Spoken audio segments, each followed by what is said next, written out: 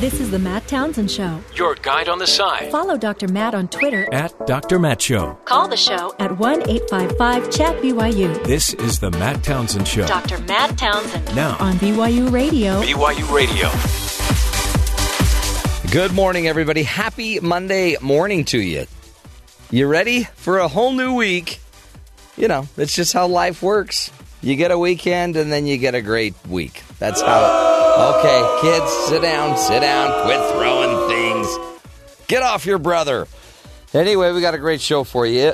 Today we're going to be talking about, with our Washington insider, Joe Cannon, we are going to find out what happened to the president. A huge event goes on in Charlottesville, Virginia, with a rally and violence, and a guy drives into a crowd of people, kills a person, and a lot of people are complaining that they're not hearing from the president, or they're not hearing what they think they should be hearing.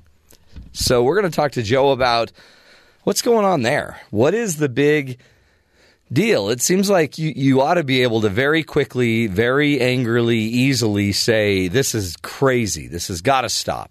Don't you think it's interesting that this is the one guest that we don't really need a setup sheet for? I know. Because there's just so much to talk about every week. Every week. Isn't that wild? Except for the setup sheet I create for it every week. Well, yeah. Just go ahead and acknowledge my work, but that's fine. It's fine.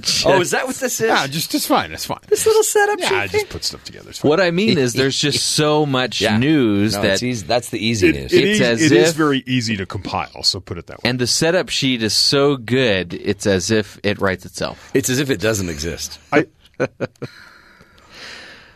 Terry's. I'm sorry, okay? Yeah. I'm sorry. Well, you don't know what's going on the other side of all of those terminals that you have. You have all of these.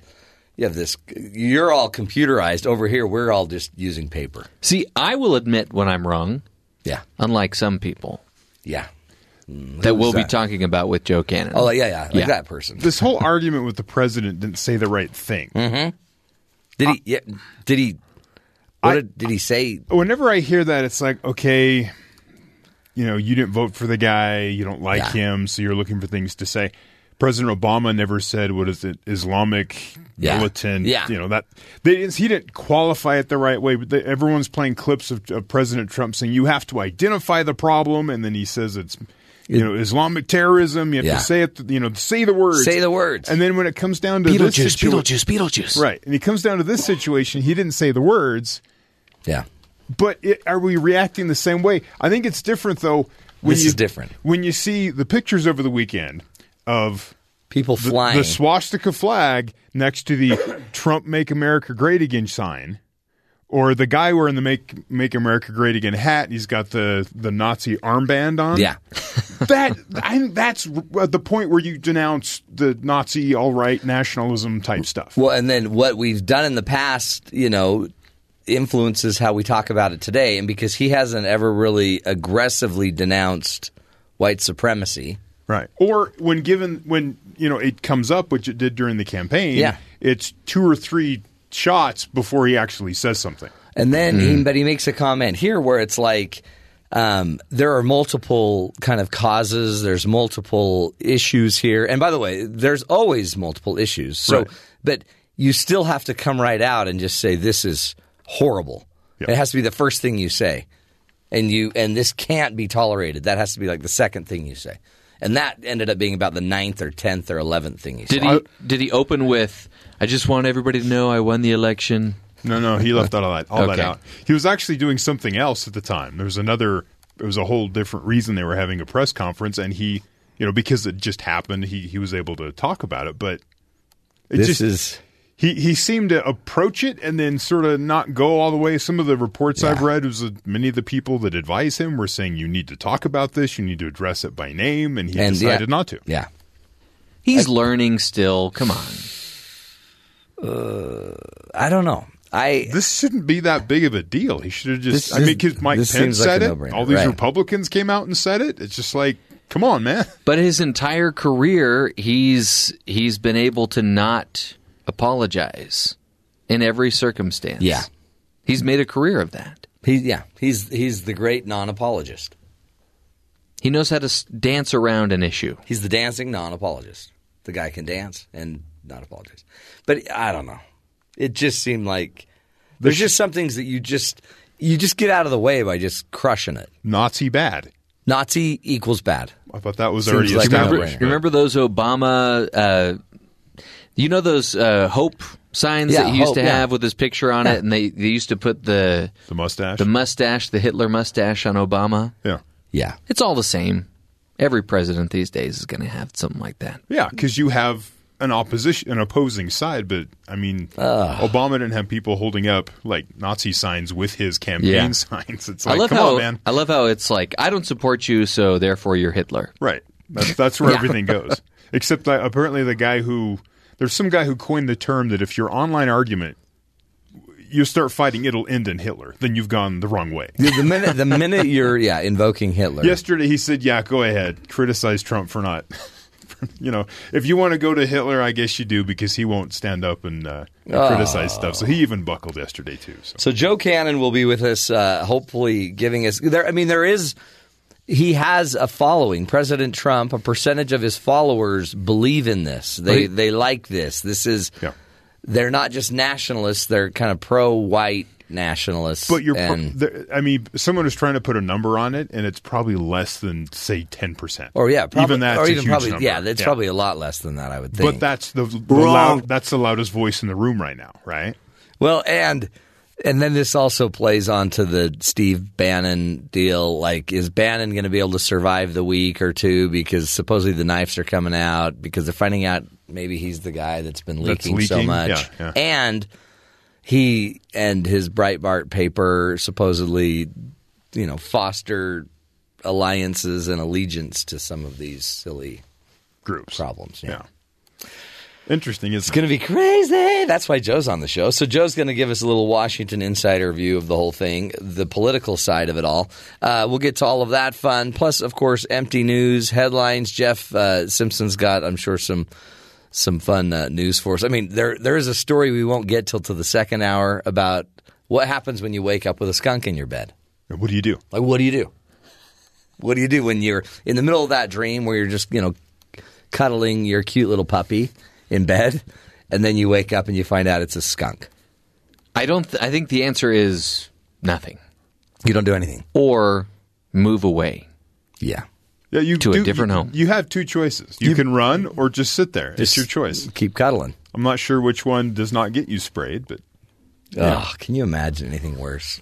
Waking up with, I'd rather, we've told stories about the bear that, woke or a mountain lion. Yeah, or a mountain lion. I'd almost rather wake up with anything but a skunk. Yeah. Even the bear would be, at least you just smell like a wet bear. It almost seems like you can recover from some sort of wound from a wild animal. Wounds heal. Then they like the spray. Yeah. The embarrassment, the psychological impact, being sprayed by a skunk in your own bed. My wounds don't heal, though. Your wound, apparently. Yours is like a slow heal. What's up with that? It's the mood leg. It's age. It's the mood leg. You get a certain age, you're not getting the same sort of circulation to your extremities. It's early onset diabetes. Oh boy, it's a great point. I already shared with you some of the gruesome details, but let's just say I've had to take matters into my own hands. Let's just say there's been a sloughing issue. Is he cutting out the bad? Is that what's happening? Okay. He asked me to cut the whole thing off, cut the whole leg off. Oh wow. It was like he Vietnam. couldn't do it. You couldn't do it. It's a little extreme. No, I just thought it's not. No, it still wiggles. Your foot still works. Let's not cut it off yet. And you don't even have black toe.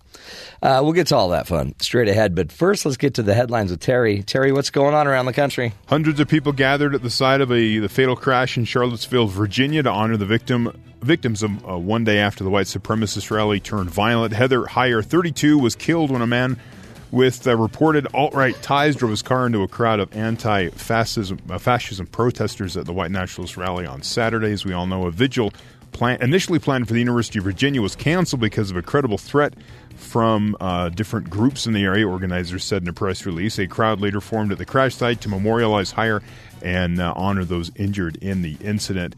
They lit candles, they sang songs, that kind of stuff. The vigil is one of dozens held across the country, along with protests against the events of the weekend and the rally itself.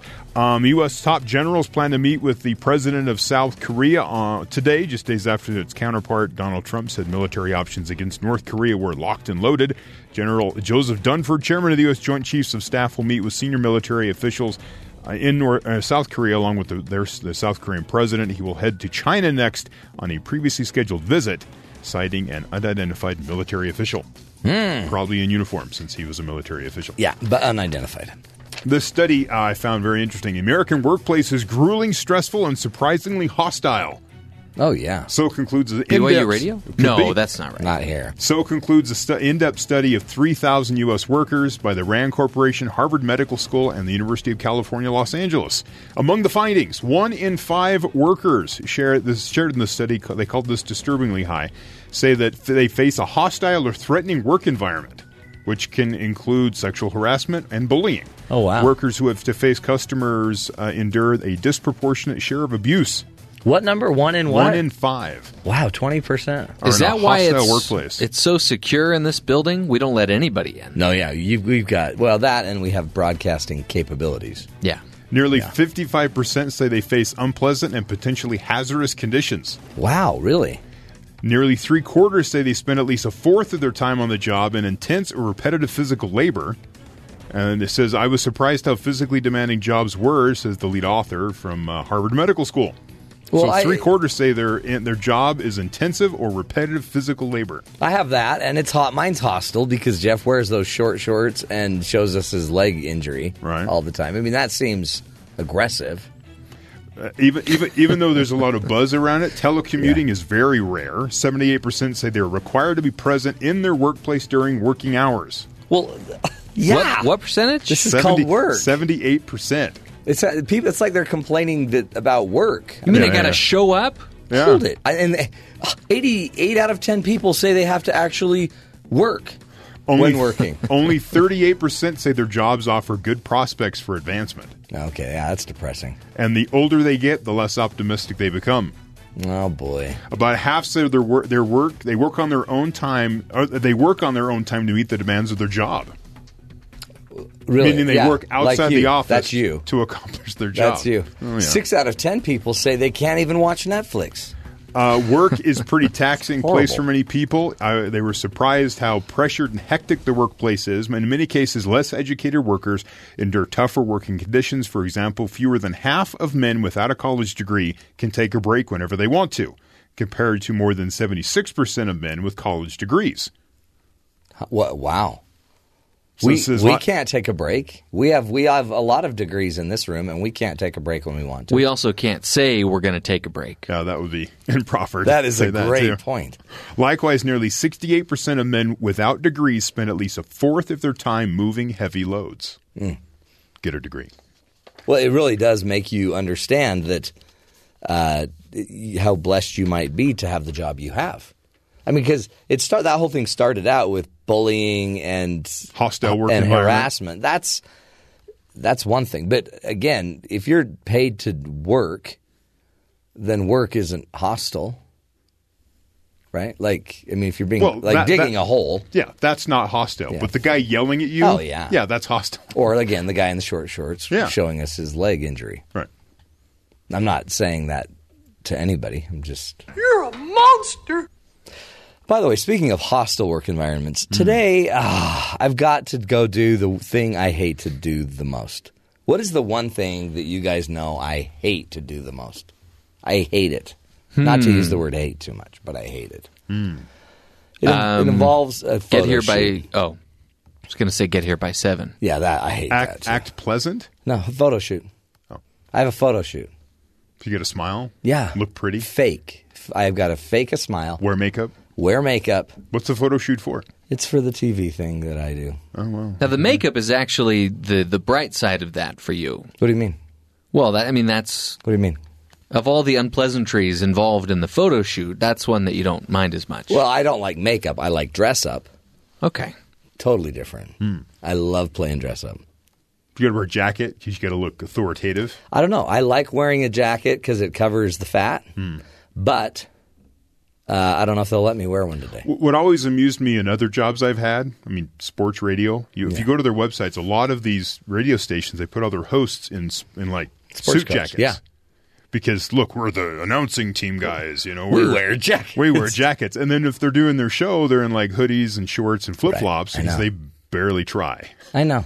But it made me shave today because usually Mondays is the no-shave day. Is this for BYU Radio or for your business? It's for TV. It's for local TV here in Utah. Yeah. So are you getting paid for this? No. Really? For the photo shoot? No. Is it part of being a contributor on that show? It's part of just looking good. So what are they going to do? Have your own page or something with all your... Kind of like that, and then they do it every year. Tell you what, why don't you hire your own photographer? You submit previews of the digital prints to the local television show, and then say, now you can choose this one, or this one, and they'll cost you this much. Sounds like a lot of work. Sounds like a lot of work. But you get some money. Why don't you just give them the one on our website where you're kind of fake talking into a microphone with headphones on. With a jacket while wearing a jacket. Yeah. Where's your agent? Why don't you get me on the phone and I'll act as your agent and say, Matt doesn't step through the door for at least $2,000. Do that again. Matt ain't going to step through the door unless he's getting $2,000. It's like Pluto. Yeah, it sounds just like Mo Pluto. It's crazy. You might be my new agent. There Jeffrey we go. Liam Simpson. No, a little different name. And like Manny. Yeah. Manny Rabinowitz. There you go. Isn't that one of our law firms that sponsors our show? No. That's, oh gosh, what is that? It's Pepion, and Leibowitz. Oh, yeah, that's a great law firm. Such a great law firm. Oh, brother, so much to talk about, so much to do. Well, up next, our very first guest, of course, Joe Cannon. Joe in the Know, we call him. He's our Washington insider. Hopefully he can make sense of what's going on politically behind this whole, lack of response or, slow response from President Trump. Why isn't he just jumping all over this neo-Nazi alt-right movement? I think that's exactly what it's called. I think we just nailed it. Joe Cannon, up next. This is the Matt Townsend Show. You're listening to us right here on Sirius XM 143 BYU Radio.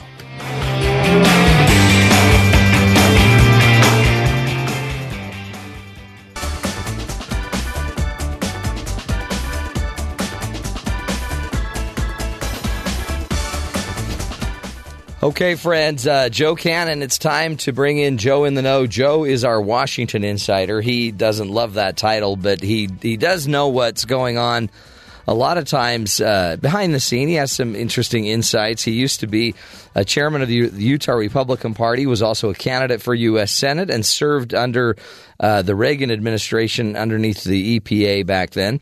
Also was an editor of the Deseret News and is currently the CEO of Fuel Freedom Foundation, an organization which is doing everything it can to lower your fuel costs here in the United States.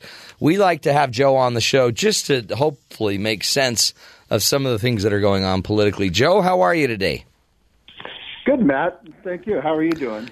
Fine. Just try to have a weekend without watching any of the news, and then all of a sudden, this crazy attack. Now, that Jeff Sessions, by the way, is finally coming. He's coming out saying it was an evil attack in Charlottesville, where a person, drives their car into a crowd of people, kills one person, and then everyone's frustrated with the president of the United States.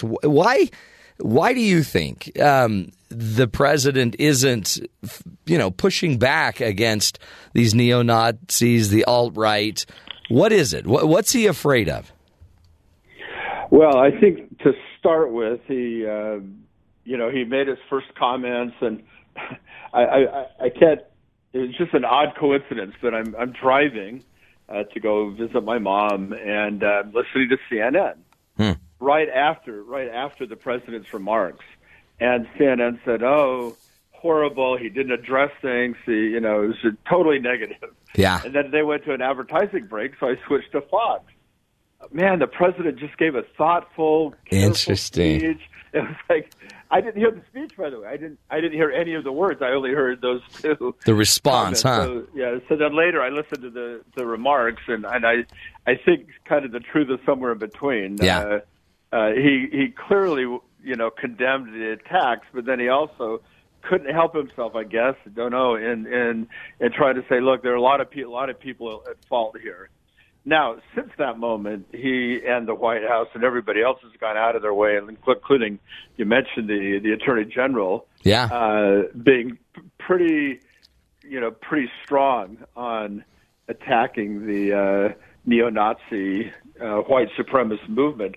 And what's interesting is, you've had lots of Republicans, I think, because they were a little bit embarrassed by the president's kind of response came out. I mean, usually you wouldn't think of Senator Hatch as somebody who would take to the ramparts on this, but he gave a very powerful statement. I mean, he said, "Look, my brother didn't die fighting the Nazis, but we could have a reprise of Nazism here in the United States." Oh wow, I didn't hear that. That's interesting. Yeah, and there are a lot of other Republicans who are saying, "Look, we have to be unequivocal."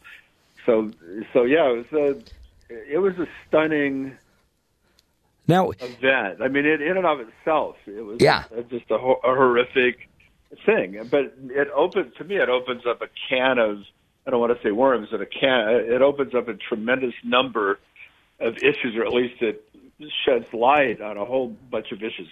Anyway, I cut you off. You're going to my assumption is so. He's always fairly calculating, President Trump is, and many claimed that he didn't push back against neo-Nazi support during his election and campaign. And so and then the whole Steve Bannon issue, and the alt-right issue that we heard about right when Steve Bannon was being put into his, as a special advisor. So, I mean, how much of this is he just trying, does he actually receive enough support from the alt-right to make this something that he's not fighting against? Is it a political positioning thing? Did he just miss the opportunity? What do you think is behind it? Yeah, it's funny. I asked myself that same question this weekend. How many alt-right people, so-called alt-right people, are there? How many Nazi extremists are there? And is that a political group, that you even want to be associated with? Which, to be fair, he has increasingly distanced himself since the campaign against them. But also, is it even a political body worth it? Now, if you're on the left, everybody on the right is alt-right and Nazi. I mean, one of the things that really has irritated me is the number of people who are saying, like, okay, this, the NRA, every right-winger is just like these alt-right people. And, that's not right. And there have been a number of, the Daily Cause and Vox and some of the other very leftist organs have been saying, trying to paint the entire right as that. And this sort of plays into their narrative. I think, though, in reality, I'm just not sure how big that group is, but it's definitely violent. And they've definitely now said, these neo-Nazis have said, we're going to do more of this.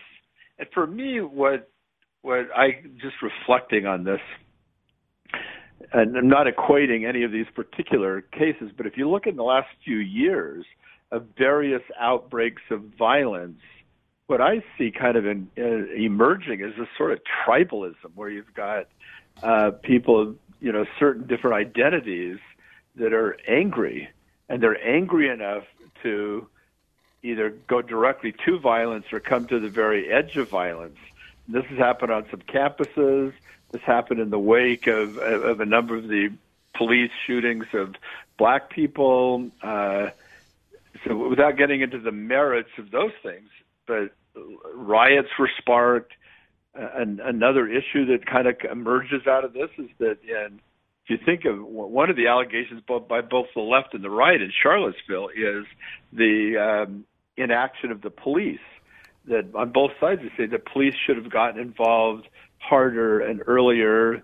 And there are allegations that the police were told to stand down by the political folks. The Terry McAuliffe and the mayor have rejected that. They said they didn't do that, but there's enough there. Clearly, the police didn't. I mean, you could see the scenes of the police not acting the way you normally think police would act. But then the same thing was true in Ferguson and Baltimore. The police seemed to be on the sidelines, at least initially in a lot of these cases, maybe allowing the violence to go forward. So I know there are a lot of issues that make me a little bit nervous. Yeah. It's a tense time, isn't it, in the country? Yeah, I mean, I remember in the 60s, the mid to late 60s, there were tremendous race riots in the country, for various reasons, starting from Watts, where I didn't live in Watts, but I lived in Los Angeles, all the way to Detroit, to Cleveland, to Harlem. And I remember as a young teenager being kind of afraid of this lawlessness. And now, though, it seems like we're maybe on the cusp of even more lawlessness. Boy, do you sense there will be any shift in the White House? I mean, I've heard that maybe Bannon will be on his way out. He and his paper Breitbart and other things that he's done. He's having battles with McMaster. Do you sense anything about Bannon's future at the White House? Boy, I don't know. He has 1,000 lives, it appears, but something clearly is going on between the Bannon forces and McMaster. Yeah. How much of that is personal? Of course, I don't know, but it's clear that there's a flock of conservative flack that's going against McMaster. How much of that is actually triggered by Bannon? I don't know. Scaramucci came out talking about it. The Mooch, that also Bannon's one of the leakers as well. Right, and the other thing that's happened is that General Kelly, the chief of staff, has sort of made it known that he's still looking at further shakeups in the White House. Now, how that is connected to McMaster-Bannon fight, don't know. Interesting. Expect it'll emerge over the next little while, but there's not nothing going on. That's one thing is clear, that there's a lot of smoke around this issue. It seems like so that's one kind of smoky possible fire burning. Another one is North Korea, who's been threatening Guam. I mean, Japan now is on alert. What do you think about this escalation around North Korea, and how do you think the president's handled that? Well, now that is to me, it's pretty interesting. I mean, he's clearly made some strong statements. Yeah, starting with like fire and fury. Backwards, like fire and fury, and then locked and loaded. But then you hear the Mattis and Tillerson both saying, "Oh, hey, we're all on the same page on this." And then they make statements that seem geared more toward diplomacy. So I'm wondering if actually we're not seeing a kind of a Trump strategy at work here, where he says things that rattle Kim Jong-un, but then throughout the whole rest of the system is working on diplomacy, which, by the way, seems to be working. I mean, China just announced today that they were going to they're going to stop taking shipments of pig iron and lead and some other things from in a way its own sanction from China. Wow. From China said, basically, they're going to ban imports of iron ore, iron, lead, and coal from North Korea, which is, critical economic. That's one of the big sources of Korea's economic growth is its trade with China, since it can't trade with many other places. So I think that's an interesting signal that you certainly have multiple layers of diplomacy. Yeah, going on behind the scenes. Huh? Nobody wants. I mean, it's just so complicated. If this were not complicated, it would have been solved a long time ago. But clearly, you can't just go in and bomb, or maybe somebody would have already done that. Right. Or at least the threat of that would have been sufficient to change things. But you've got this divided peninsula. You got roughly 25 million people on each side of the border, and the South Koreans are incredibly vulnerable to, forget about nuclear bombs, just any kind of bombs, and a massive North Korean army just coming a few miles across the border to Seoul. And no one wants that. No one wants a nuclear war. So I think the Chinese are very sensitive to their position in the region, and I think that's a stunning diplomatic move to say, okay, we're not going to import these items. Yeah. Because it almost looked like the United States and President Trump, they were moving on. At first, it looked like they were trying to get China to throw its weight that way and get, some movement against North Korea. But then it just seemed like President Trump just kind of kept pushing it on his own and almost forced the hand of China. Well, that's what I'm saying. I think we might be seeing a fairly sophisticated approach here. Yeah, good cop, bad cop, but it's moving something. I doubt that China moved because of blusterous remarks. I think the blusterous remarks were aimed at North Korea itself, and then you had a lot of diplomacy going on, as always happens. I mean, we don't know, maybe won't know forever, all the different diplomatic moves that are going on there. But it's clear nobody wants anybody to launch a nuclear missile anywhere. Right. And so, including the Japanese, including the Chinese.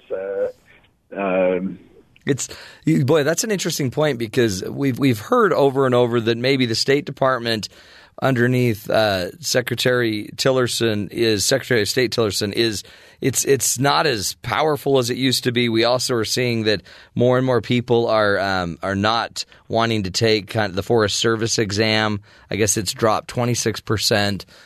So it doesn't seem to be as desirable of a job. How do you think Secretary Tillerson's doing? Well, I don't know, but it seems like he's doing a pretty good job on this particular issue, on the North Korea situation.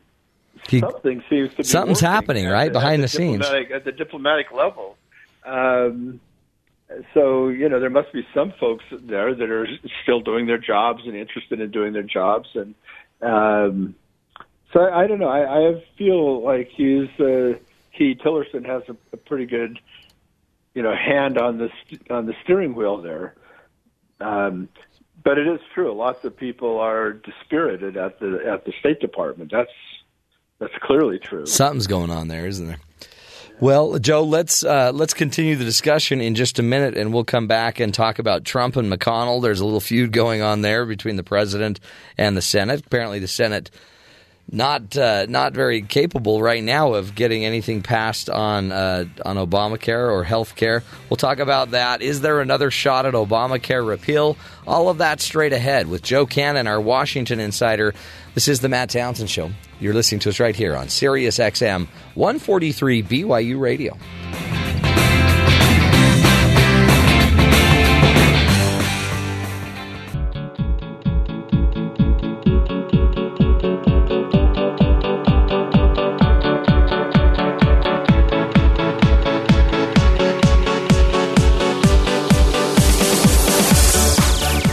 We are talking politics here on the Matt Townsend Show. Welcome back. You're listening to us on Sirius XM 143. And joining us is, of course, Joe Cannon. We call him Joe in the Know. He just is he's an insider. He hates the term, but he just knows people. He's back in D.C. regularly, and he's talking to the people in the know. Doesn't mean he knows everything that's going on, but he does have a lot of insight. Joe is the CEO of Fuel Freedom Foundation, which is an organization that is trying to lower the fuel costs for all of us here in the United States. And Joe, we appreciate you being with us. Thanks again for your time. Thanks, Matt. Okay, there's a battle going on between Trump and McConnell. McConnell, who's over the Senate Majority Leader, and I guess part of the battle is McConnell has a hard time getting, the senators to vote for Obamacare or vote against or vote for repeal kind of in replace of Obamacare. And yet McConnell's sitting here arguing that President Trump, in his inexperience, keeps setting these fake deadlines. He's not out there trying to sell any other option. What do you see? What do you see going on between the Senate Majority Leader and the President? Well, I really hate to be seen as a defender of the swamp these days, but let me say first, it's important. I think this isn't one of those things where the president just went crazy and decided to attack the Senate for some reason. This was actually sparked by McConnell himself, who apparently gave a speech to some Rotary clubs in Kentucky, I guess, and he, said, I think the first shot was sort of fired by McConnell, and then the president became President Trump and did his tweet thing.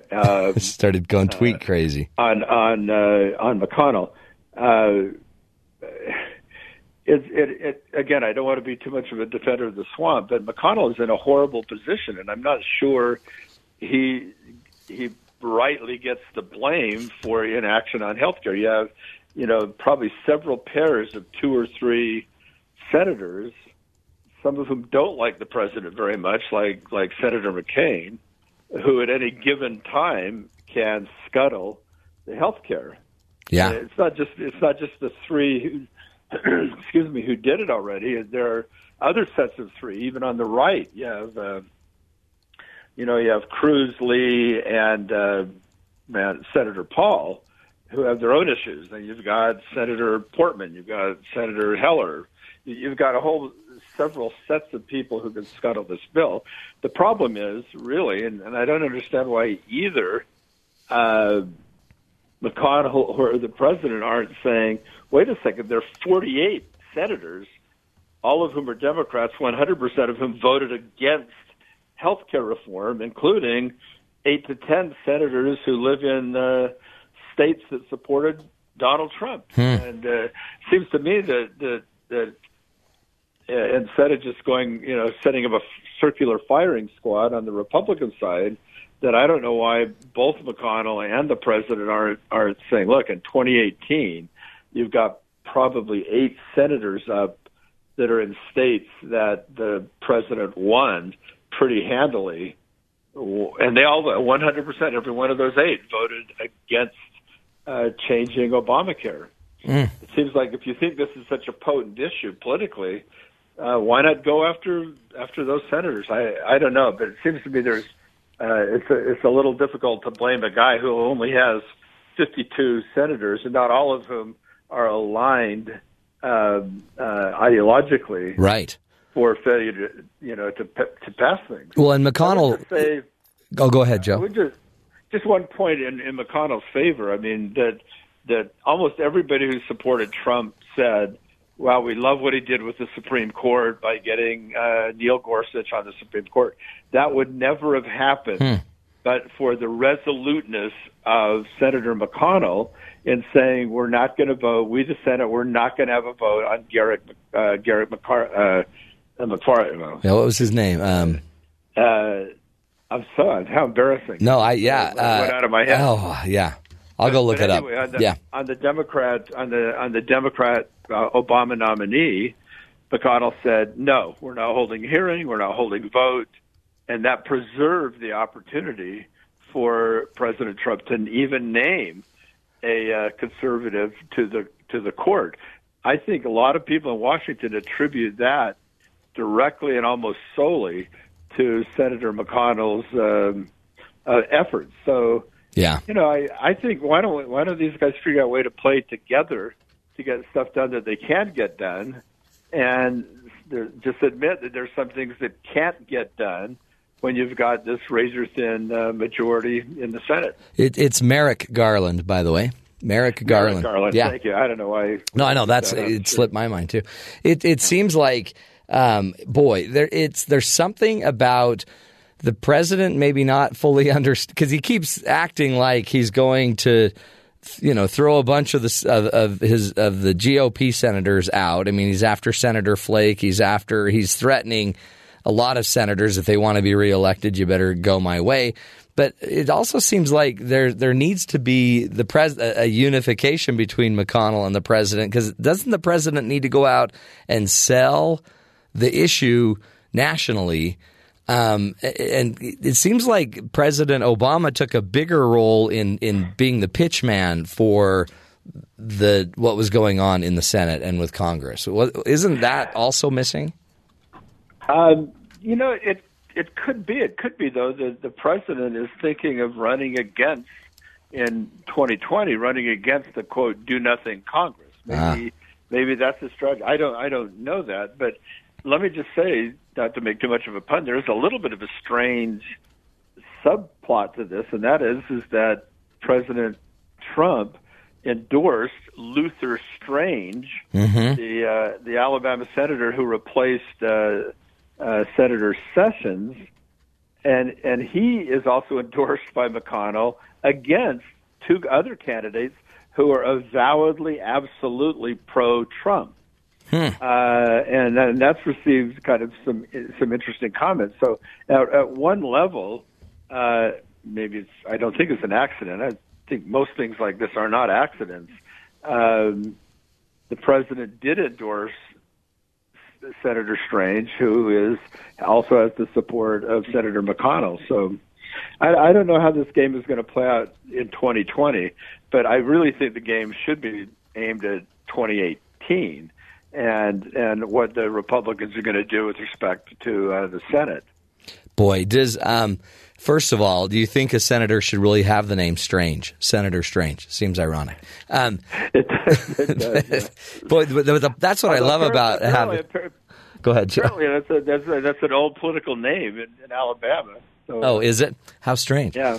It really, Joe, that's why I like your insight, because behind everything we see going on, there's these political machinations. And what do you think? There is a lot of talk, a lot of scuttle. Is there anything to it? I don't know how it would work about Vice President Pence, forming his own PAC. Is he actually going to run against the president? Is there anything to that? I personally think there is nothing to that, and that is actually based on some conversations with folks near Pence world. I think his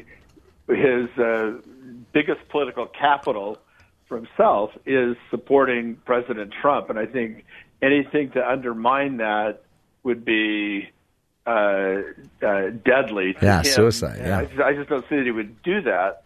On the other hand, he's a political guy. He was served in Congress. He served as a governor. All of his staff are very political guys. He just switched chiefs of staff, and his new chief of staff is a very kind of up-and-coming, very, very smart, savvy political guy. So, and Pence is young enough that I think he is tending to his political capital, but I doubt very much that an element of that is to set himself up in distinction in any way to the president. And I guess, too, you just got to see, who knows what would come out of the Russia investigations. They are now throwing down warrants. They have a grand jury. It seems like they're getting pretty serious.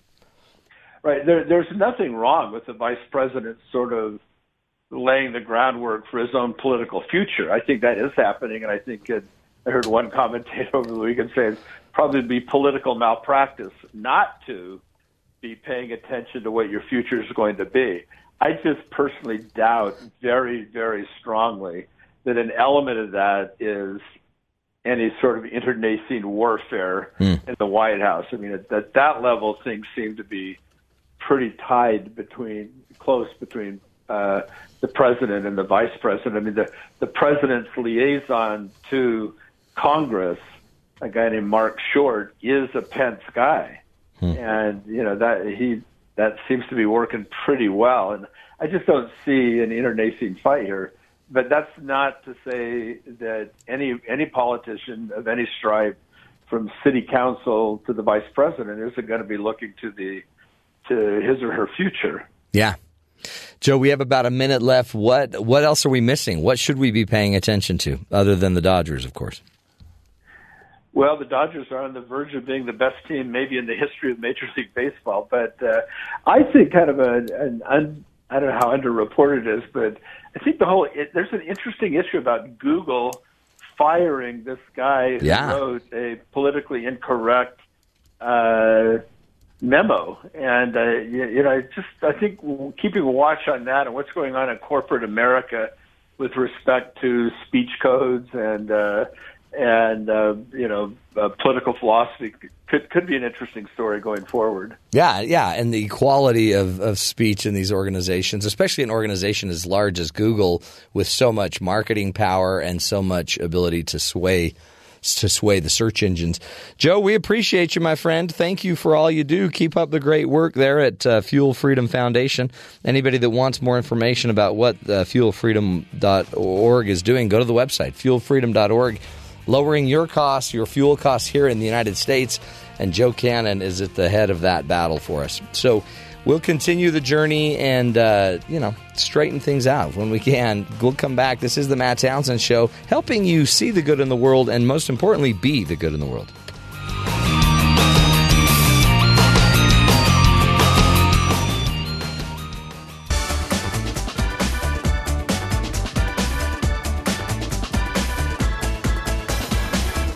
So an eclipse will be here in just about a week from right now. We'll be able to... Allegedly. I'm not buying this. Well, again, you don't know, because I'm worried that the eclipse, everybody just thinks it's going to be this great thing to go watch. Apparently, it's going to shut down traffic all through Bozeman or Montana, Idaho, Wyoming. Towns with not enough roads for all the cars that'll show up. The bigger problem is that some people may go blind. You're not supposed to look at it. Don't look at it. I think Terry's just a little bitter he didn't get his glasses in time. That too.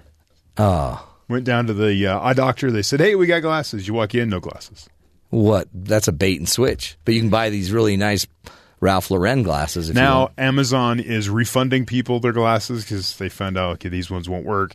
People are very concerned because they're ordering glasses and they're outraged that they're going to get to them after. Well, how do you know if they're the right glasses, and what happens if you don't wear them? There's some process. It's difficult. Okay. People just want to buy and click. They don't want to actually look into things. But there's a doctor from Dr. Joseph Sosny from Penn State. Mm-hmm.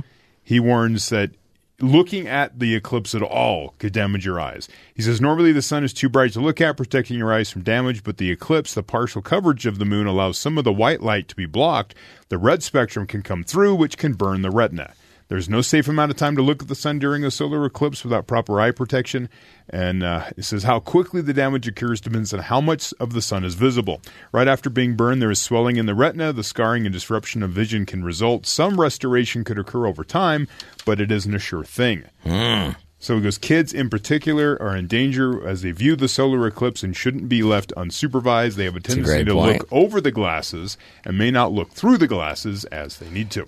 The point is, if you feel pain or smell smoke, burning, any burning sensation, go inside. He also said it might not be a bad idea just to keep the kids inside and watch the eclipse on the NASA website. Great point. This is how the zombie apocalypse begins, by the way. Oh, boy. Just picture the scene in Indiana Jones when all the faces melt. Same damage a laser pointer can do to your eyeball. Ooh. Okay. As a point of reference. Terry, don't worry. If you missed this one, there's another one in 7 years. I'll be fine. Oh, boy. Up next, a whole new hour, folks. We're going to be talking spam. You won't want to miss it. This is the Matt Townsend Show.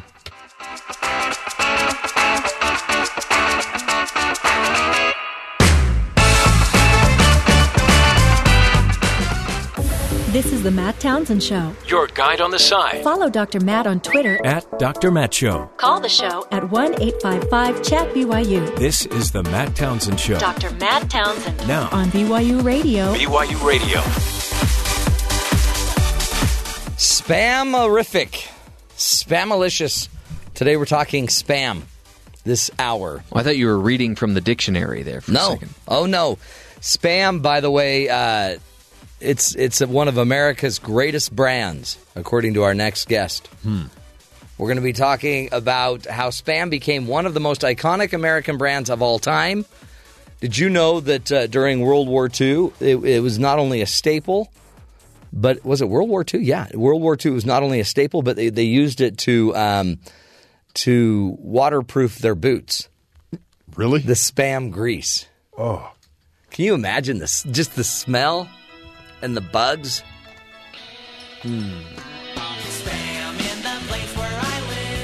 Yes! Little Weird Al for you. And you got to love Spam. And if you don't, then you're not American. Or Hawaiian, by the way. I've never tasted Spam. Are you serious? I'd be willing to try it. I'd be willing to try it on the air. We made a mistake. It's today. in the family of other sort of mystery meats. Yeah, but there's Spam. There's Vienna sausage. Oh, yeah. There's the canned corned beef. What exactly is that? It's corned beef. Is it? There's the pot-o-meat that you'll find at some stores. And what is that?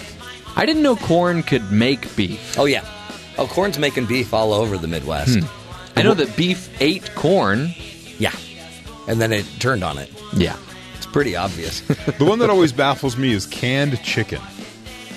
But why? I don't know. There's tuna, there's all kinds of stuff that's canned Chicken meat. of the sea. You're like chicken chunks. It just seems sort of a weird thing to can, but Yeah. I don't know. Chicken chunks. Spam is more than just, another meat. You're treating it like it's just another pseudo... It's like Casi Carne, one of our great sponsors of the show. Yeah, it's a Velveeta of meats. No, it's bigger than that. I'm sorry. It's from Hormel. It's one of the biggest brand movements ever in the history of Americana. Nothing says America more than Spam. Oh, and McDonald's. Right. And Coca-Cola. To drop a few brands. By the way, over the weekend I watched the movie The Founder. Yes. That's a good one. It's a good movie, but I'm now, I don't know, I'm kind of mad at McDonald's now. So at the end, is the founder a scumbag or is he a smart businessman? He's a genius, in my opinion. Well, he is a genius, except now I'm having a hard time wanting to pull in there. I mean, I will. I'll pull in to McDonald's because... Open your arteries, give it a full embrace. Give it They certainly portray Ray Kroc as this weasel, but as Terry alluded to, he may have been a genius or at least somebody with a great vision that these two brothers just didn't have. Well, right. Yeah. And would McDonald's really be here without a Ray Kroc? I'd say no. I don't think so. I say that's a Kroc. A Kroc-O-Ray. So thank you. We're here all day. Try the veal. Try the veal. Or the Spam. I was going to say try the veal, but nobody wants to try the veal. So today we're talking Spam. We've got also empty news that'll be coming up. What to do when you wake up in bed with a skunk. Yeah. I mean, there's what to do, there's what not to do. Life lessons. The things you get on this show that you won't get on any other show. And also fine dining stemmed from a bag of chips that I'm very familiar with. Really? As are the two of you, I'm sure. Chips. Well, remember that trip you took where you bought that giant jug of puffs that I only could... I don't know how you were driving while eating them with that big tub on your lap. You just drive with your knees. It was knee driving. But I was only going like 80 miles an hour. Plus they're puffs, so it acts as an airbag too. But it was amazing to me how few of those puffs I actually ate. I only ate probably a tenth of the big mega jar. Well, it's a big mega jar. Yeah, but I only ate a tenth of it. Yeah, but if you had like a normal size, say, family bag of cheese puffs, it would have been the entire bag. Not a 2-year supply bag. I think the rule of thumb is any food that you eat that turns your hands orange, when it turns your hands orange, that's when you stop. Unless you're a Trump. Then your hands are exactly the color they should be. Just throwing that out there. Wow. We'll get to all of that fun, of course. But first, to the national headlines with Terry South. Terry, inform us, what should we be paying attention to today? Attorney General Jeff Sessions called late Saturday for a federal investigation into racially tinged violence in Charlottesville, Virginia. The violence and deaths at the Charlottesville strike at the heart of American law and justice, Sessions stated. When such actions arise from racial bigotry and hatred, they betray our core values and cannot be tolerated. I have talked with the FBI director, FBI agents on the scene, and law enforcement officials in the state of Virginia. The FBI has been supporting state and local authorities throughout the day. U.S. Attorney Rick Mountcastle has commenced a federal investigation and will have the full support of the Department of Justice. Justice will prevail, Sessions says. We didn't mention that 2 police officers also died in a crash, so That's 3 right. deaths from the day. They were in a helicopter that was kind of doing surveillance around the area, just kind of watching things, supporting day the in Virginia. officers on the ground. A central focus of the Justice Department probe will be what eyewitnesses describe as a deliberate vehicle attack on a crowd of anti-racist demonstrators. Authorities have made an arrest of a man from Ohio who is the owner of the car, who they're saying is suspected of driving the car, but it was him.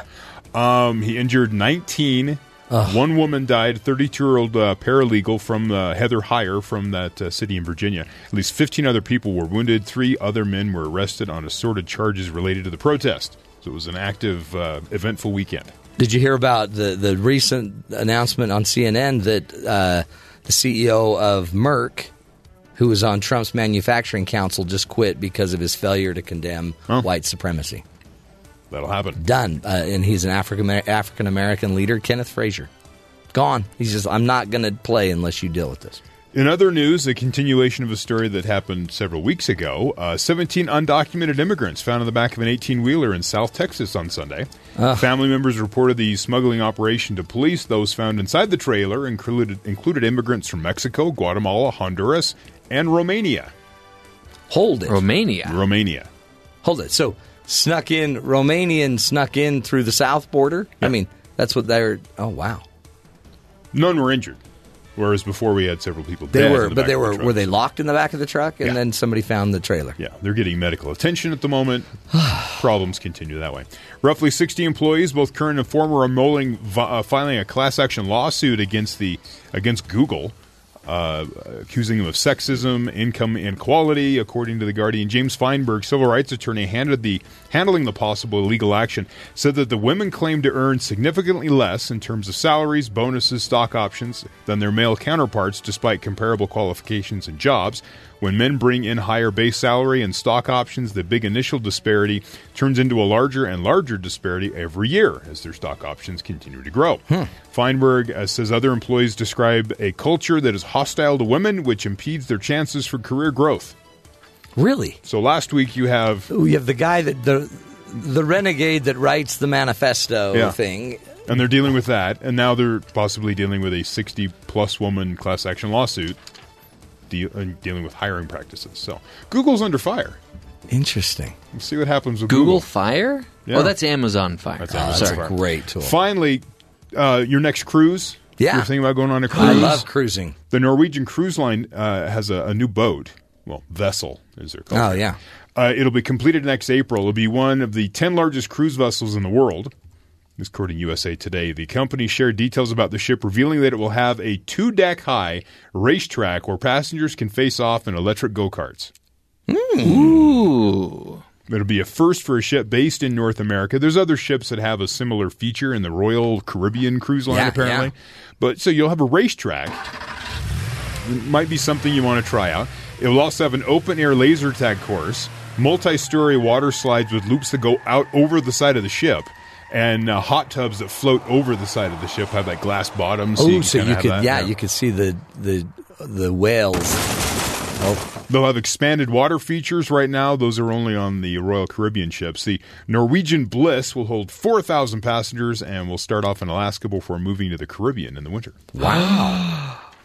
We're going on a cruise next year. We are? Well, not you and me. We are? I didn't even know we were. This is great. We're taking the show to the seas. That way we can say whatever we want. International waters? Yeah, no laws I really think we could do the show on a cruise. I've been asked to go take a cruise, to go do a cruise. So if I go, wouldn't we have to take the whole team? Could be. Yeah, I think we condense it to 1 hour, though. Yeah. Why ruin a good cruise with our show? Well, and when you're on the water, a 1 hour show actually translates to a 3 hour show here on the land. Oh, yeah, it's like dog ears. Yeah. A 3-hour tour. And that show was we only... could do a 3-hour tour every day. Yeah, 3-hour tour, but the show was only 30 minutes long. Last week there was a report out of a cruise ship in Europe. The people on board came off saying that they had curfew at like 8 p.m. every night because they had to turn off all the lights because they were afraid of pirates. That's right. They're afraid pirates are going to try to board. Scary. Well, is it scary, or does that make for a more intriguing cruise? That was also like a year-long cruise, wasn't it? That was probably. Was that the long Disney Pirates crew? No. Pirates of the Caribbean cruise. Yeah. Love it. Now you got me scared about pirates. Yeah, be careful. Well, yeah, where are you going again? Mexico. Oh, yeah. No, there's a lot of pirates down there. Yeah. They're mostly like holding blankets and They call them rum runners. jewelry and stuff, but they're on shore. It's different. And they'll haggle with you. Yes. Nothing worse. I love when we went on a cruise and they had a class you could take, like how to spot fake jewelry in port. Like, what are we doing? Everyone's like biting the jewelry. This isn't real. Yeah. This is fake gold. Hey, Jeffrey likes doesn't like to, it's his job. He is in charge of providing our empty news headlines. The MT News Team. First on the scene. Fifth on facts. And a bite of the apple. So, Jeff, update us. What's going on in the empty news? What do we need to be paying attention to? Well, I'm just going to play this music here because I feel it's very fitting to this next story here.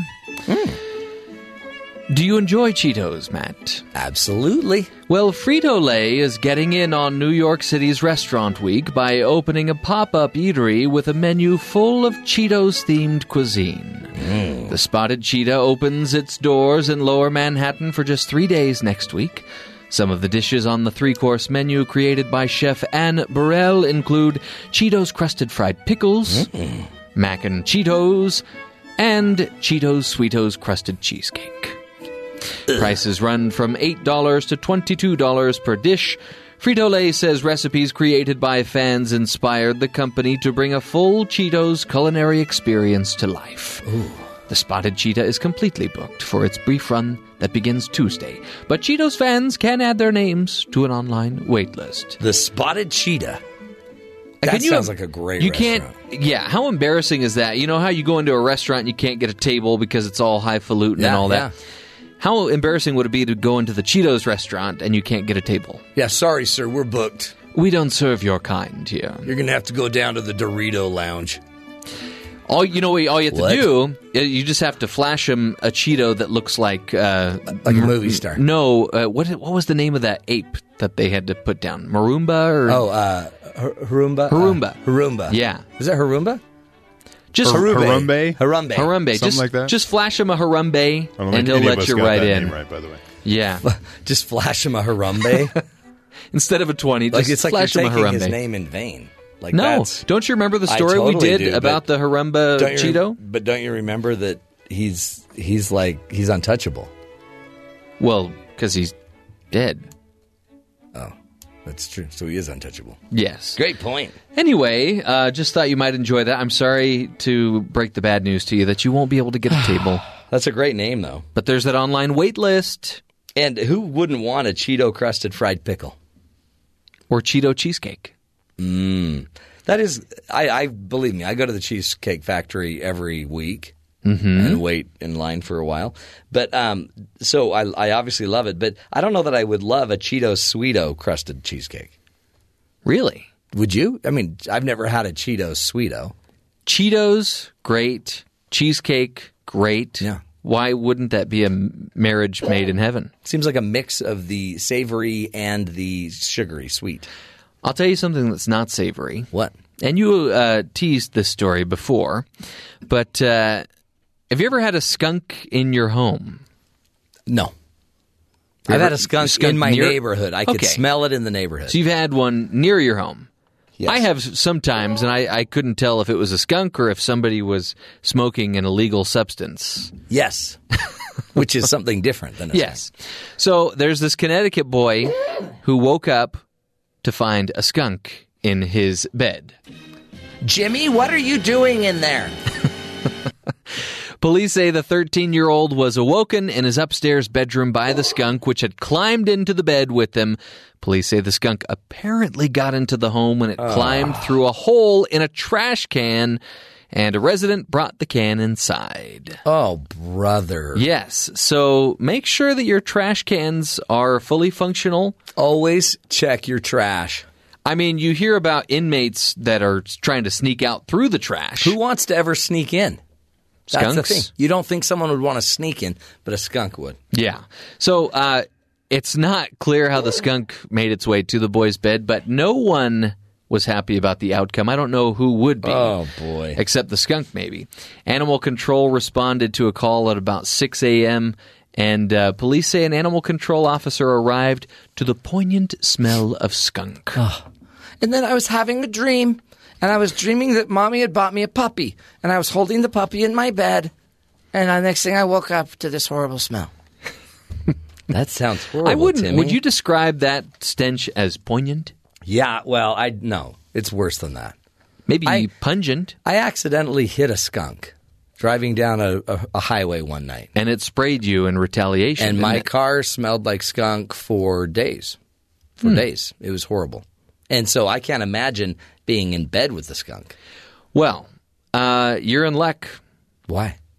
Well, you might be in luck because one of our sponsors could help you out with that skunk-infested car. Well, let's figure out how they can help. We here at Allstink believe in the importance of protecting your most valuable asset, your family. And that means protecting your most valuable sense, your sense of smell. That's why Allstink offers offensive comprehensive insurance. Now, what exactly does offensive comprehensive insurance cover? Well, let's say Aunt Edna stops by for a visit and removes her shoes. Believe it or not, the lingering bouquet from Aunt Edna's funky feet is covered. Or how about when it's April Fool's Day and your old college roommate sneaks in and hides an open can of tuna fish in your vent that you don't find for 2 weeks? And that fishy foulness is covered. And if you've always been a stinky person yourself, go ahead and purchase our package anyway, because Offensive Comprehensive also covers pre-existing conditions. If you're still unsure as to what this insurance covers, just remember, if it's offensive, we cover it. Allstink's Offensive Comprehensive Insurance, for when life stinks.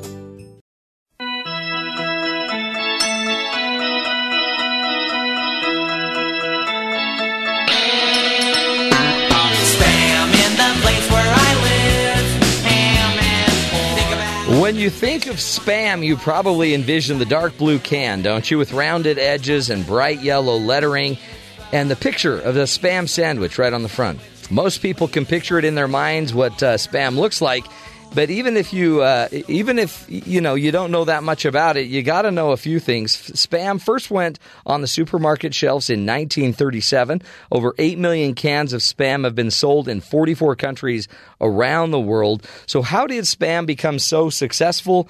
And Spam is one of the greatest business success stories and also cultural phenomenon from the United States. It's got an interesting history. So here to talk to us about it is Ayalla Ruvio. She's an expert in consumer behavior and is here to talk with us today about her research on Spam's successful journey. Ayalla, welcome to the Matt Townsend Show.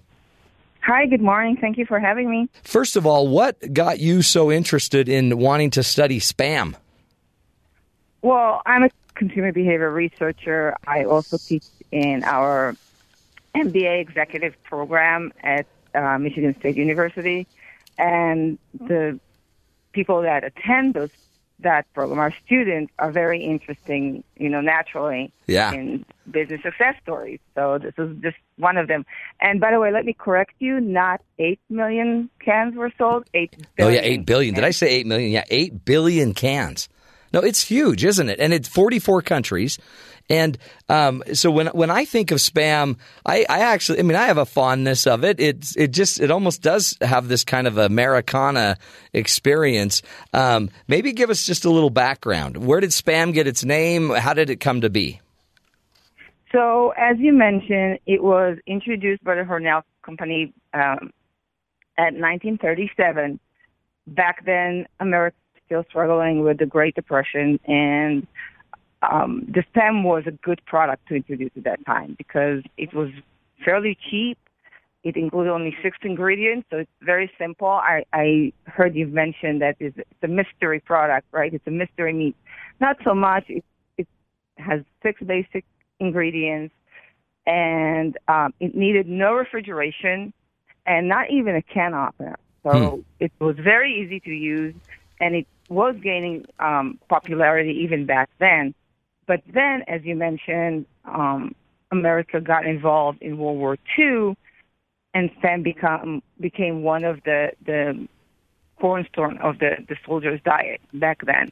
And they use it for other things as well, as you mentioned earlier. I think that's a really cool story that it became, a staple for the soldiers, and they used the kind of the gelatinous oil from it to shine their boots and to waterproof their boots. I mean, really, so to tie it to the war and to hungry families, it does have a rich history. No, it really does. By the way, in 2009, Hormel added potato starch to the original recipe of the spam in order to get rid of that gelatin layer, because it didn't look good. No, that was always you had to overcome that in order to get to the good stuff. Yeah, and then the name, you asked about the name. So there's an interesting story behind the name, because originally Hormel didn't have a good name for that product, and they had actually, as part of their marketing campaign to create a buzz around that new product, they had a name contest, and surprisingly, or not so much, the brother of the vice president back then won that contest. They actually got $100 for the name of the spam. The meaning of what spam really is a mystery. Not so much the product, but the meaning of the name is a mystery.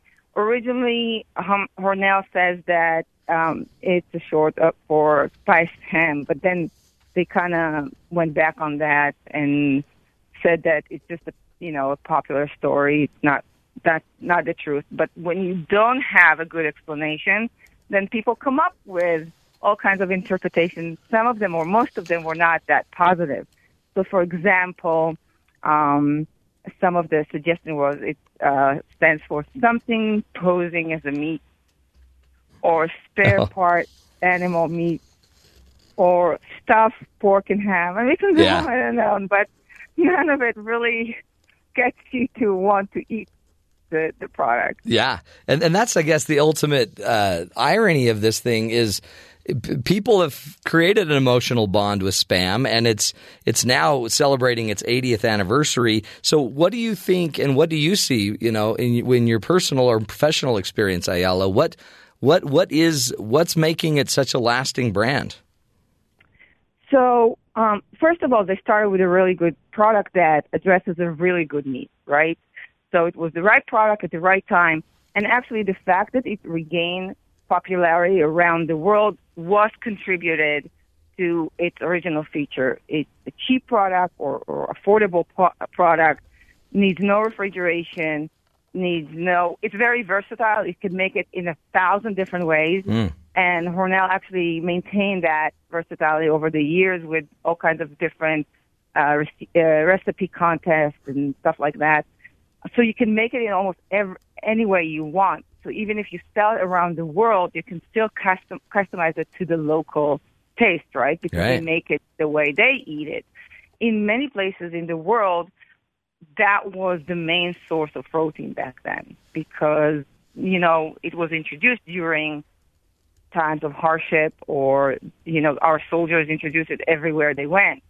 So the economy was not good back then. So this is why it regained popularity around the world, because it addressed a really, genuine need. But over and above that, the marketer of spam were always, very, very creative with the way they promoted the product. And they did it in so many different ways. You'll be surprised to hear that there's a spam museum. There's they sponsor a NASCAR car. They even had a Broadway.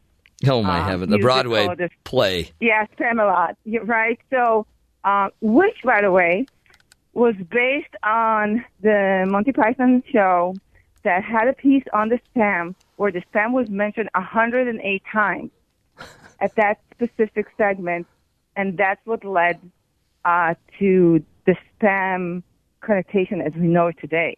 Is the junk mail type of thing. Yeah, right? yeah. So think about all the problems that the spam as the brand has to encounter over the years, all the bad connotation, and it's still a huge business phenomenon. That is why it's worth studying, right? I mean, it's to take something 80 years ago that fit the need of the time, and then to actually get it into the military, which spread it across the globe. I mean, there's places still, and I know you mentioned this in your piece on theconversation.com. You mentioned the fact that it's a big seller in Hawaii, and even with McDonald's and other restaurants, they actually have Spam featured with other kind of, I guess, specific menu items that don't exist anywhere else in the country except like Hawaii. That is correct. So Hawaii actually consumes about 7 million cans a year, only Hawaii. In Guam, they will eat 16 cans per person a year. Wow. Yeah, I know. It's a huge success in Asia. And part of the reason is because it's an American product. So it's a good product. It addresses a good need, but it also had this added value of it's a slice of America in a can. So, you might not be able to afford going to McDonald's, but you can afford eating a Spam. And no, that's it, exactly. And it seems like nowadays you have kind of all the anti-meat people questioning the type of meat it is and its healthiness. But again, brand-wise, which is kind of how we're looking at it, what was it that you think? I mean, I guess is it just the diversity of how they've marketed it, getting it into literally everything? And do you sense that the iconic brand will continue into the future, where more and more people, maybe are more health conscious, that they may not be as interested in canned meat? And that is correct. But so it's a real product addressing a real need, and then over the years, the company maintained the image of the brand and the connotation of the brand in our mind during, using their marketing campaign. So we keep thinking, we don't forget, do not let us forget about the brand, which is really important. And then now you're talking about generations of consumers that consume this product. So you have this sense of nostalgic, connection with the past.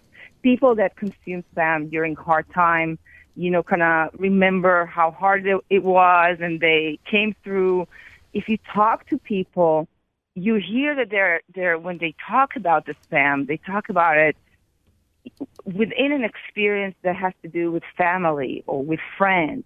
So we'll tell you, well, my grandfather used to make it like this or this, or every time we get together as a family, we do this and this. So the Spam is really embedded in the American culture, and that's what made it such an iconic brand, not just in America, but also outside America. Absolutely. Let's come back and continue this discussion. We're speaking with Assistant Professor Dr. Ayalla Ruvio, who is from Michigan State University and the Eli Broad College of Business. She's walking us through the marketing success of Spam, how it tapped into Americana and American culture, how it was able to readapt and reconfigure its branding, its marketing, and has now made it 80 years selling more than 80 billion cans of Spam. We'll continue that journey and that discussion, learning what we can about Marketing 101. This is the Matt Townsend Show, helping you be the good in the world.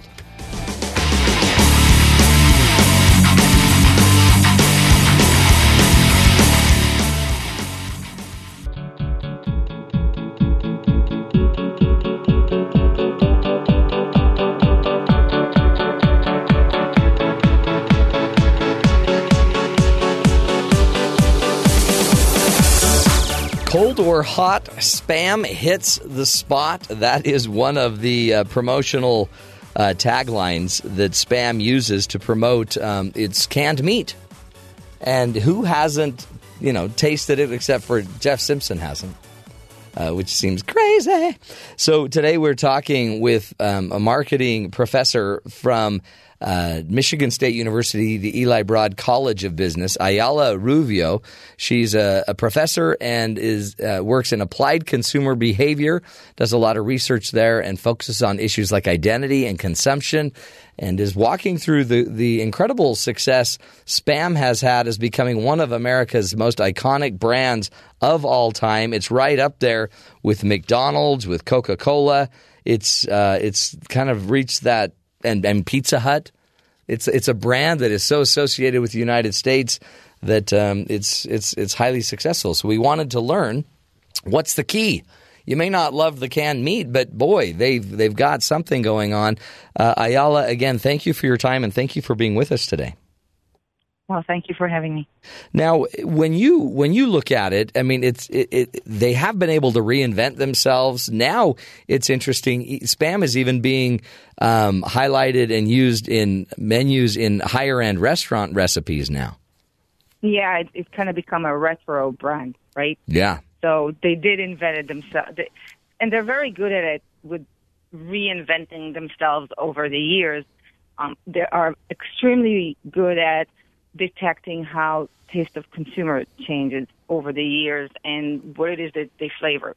So when we were concerned back in the 80s about fat and, reduced fat and diet and stuff like that, they introduced the Spam that has 50% less fat. They introduced the one with spiced and I think jalapeno. They have all kinds of flavor. They even have a kosher version, by the way. Do they really? Yeah, and they also have a Spam in the form of a spread. So if you're a spreader rather than a slicer, you can enjoy that. So they really did a very, very good job in addressing changing trends. And one of the changing trends is, as you mentioned, that now we are in a better, we experience better economy, and people can't afford going to high-end restaurants. And here you go, you find the Spam right there. And I think that one of the things that pushed that transformation is going back to being a nostalgic brand, being a brand that reminds you good old times, and people are more open to accept it and to experience it when it comes in that form of consumption. What are some other brands that have kind of reached its level or are, that have to constantly reinvent themselves and are still able to do that? I think McDonald's is struggling with some of the issues that Spam had. Also, originally, if you think about McDonald's and the type of items that they had on the menu, that was, a very simple menu that needed no fork, no plate, nothing to eat it, right? Mm-hmm. Grabbed it and ate it. Similar to the Spam. You don't need anything to consume it, basically, not even a can opener. You just open the can and you can eat it. Awesome. So this level of convenience.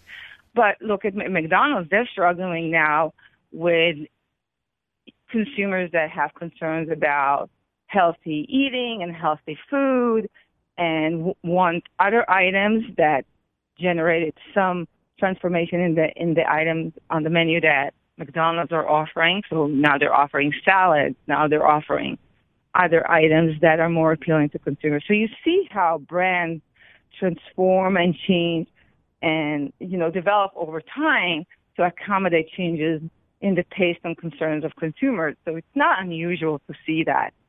What is unusual is that the brand survived for so long, and it's still an iconic brand. Do you sense it? And are the sales declining as well, like McDonald's? Are sales still holding up? And what do you predict for the next, 20 years or so? I didn't see anything that indicates that their sales decline. I can tell you, though, that every time that we experience some economic declines or some hardship, their sales soared. So in 2008, they had a phenomenal success, because, similar to Walmart, for example, because we had some issues, right? So as long as we will encounter some economic difficulties and money will be tight, they will be there. And they will provide us with that product. And it's interesting, I mean, I guess, too, for anybody that's out there trying to create a brand or market a brand, to learn that you got to, start with a good product, but you also have to meet the need and then be willing to adapt. Those seem like pretty universal lessons.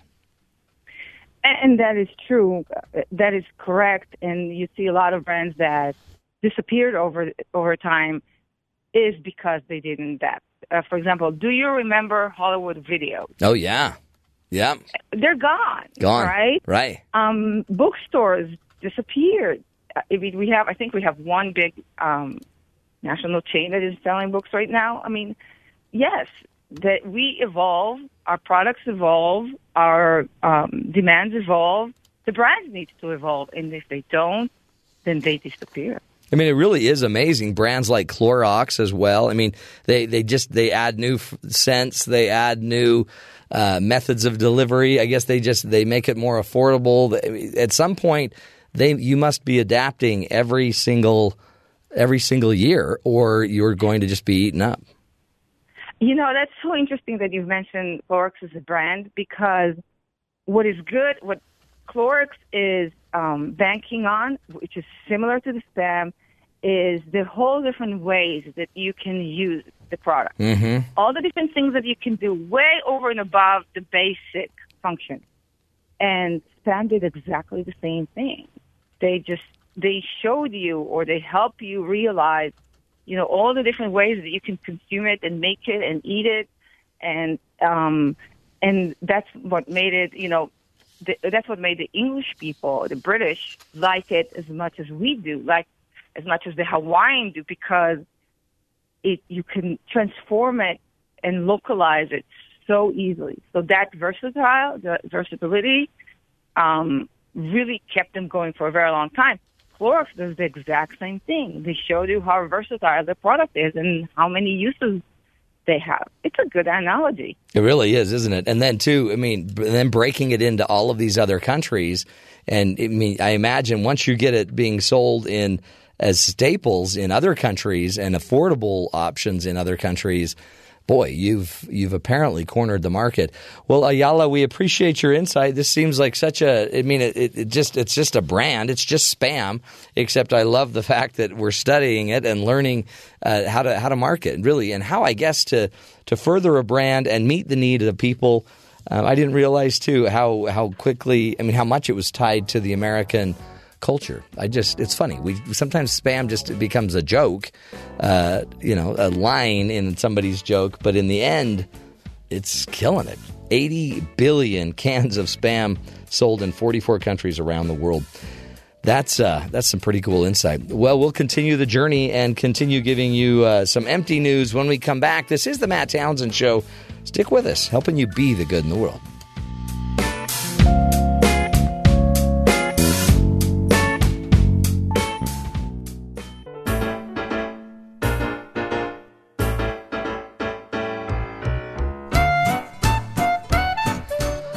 Okay, there's so much to cover when we talk television, we talk marketing, we talk media. Where do you want to begin, Terry? Well, last week was the Television Critics. Actually, it's ongoing. The Television Critics Association convention in Los Angeles. Basically, you sit around for a month, and all the TV networks come in and present all their new shows. Oh, this is what we're doing now. And then all of the the media folks, they beat them up, show excitement. So you hear a lot of news-type things coming out. One today that came out, Shonda Rhimes. Do you know who that is? No.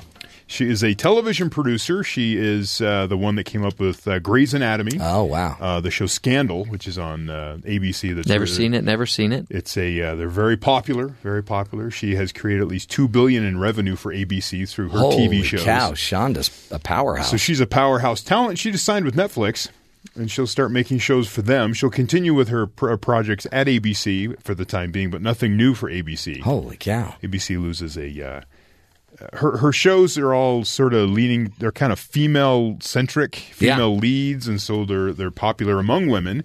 And, men like them also, but they're aimed sort of towards women that way. So Netflix picks her up. She's a producer, really, so she's just going to have to creatively produce brand new programming for Netflix. Right. Because I guess, or Disney's pulling out of Netflix. Right.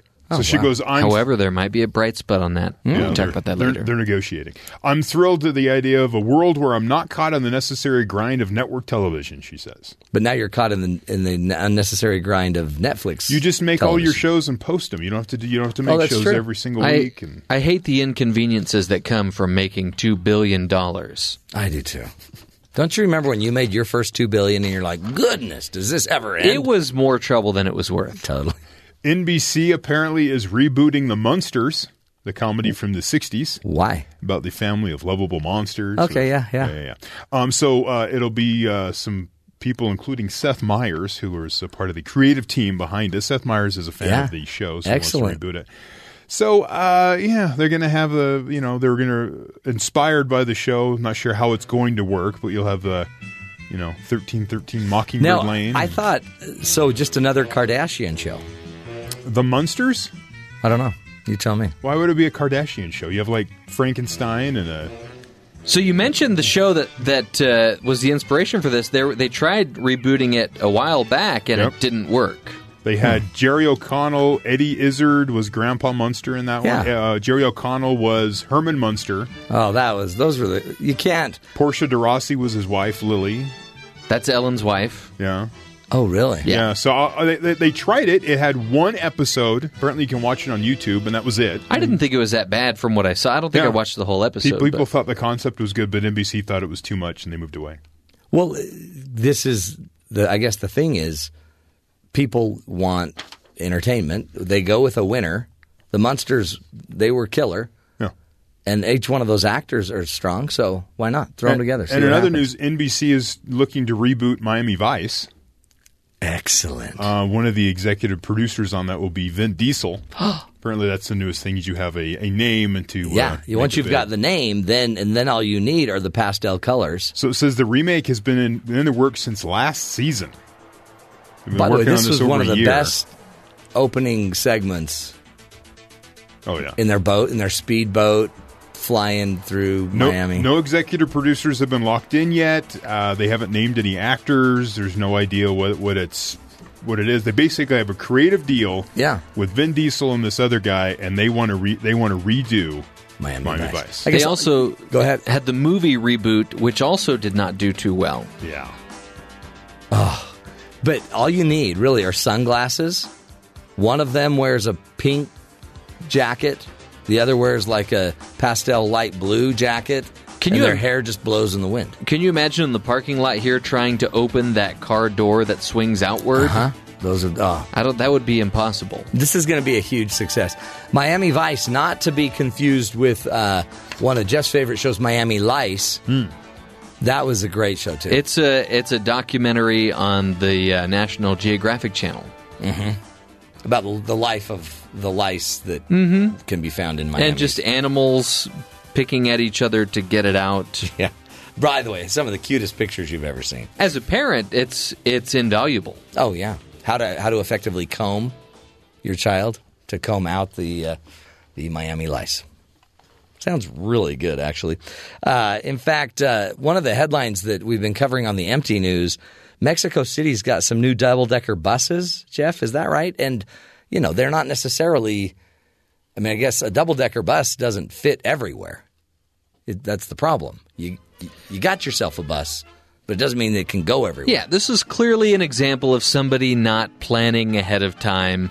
The Mexico City bus drivers have discovered the hard way that their new double-decker buses don't fit everywhere in the city. Brother. So a driver damaged the top of his bus by driving it into a station whose roof was too low to clear the vehicle. That's what you always see, those clearance signs up at the top of bridges. You got to know how tall your bus is. Right. You would think somebody would have thought this out a little better, right?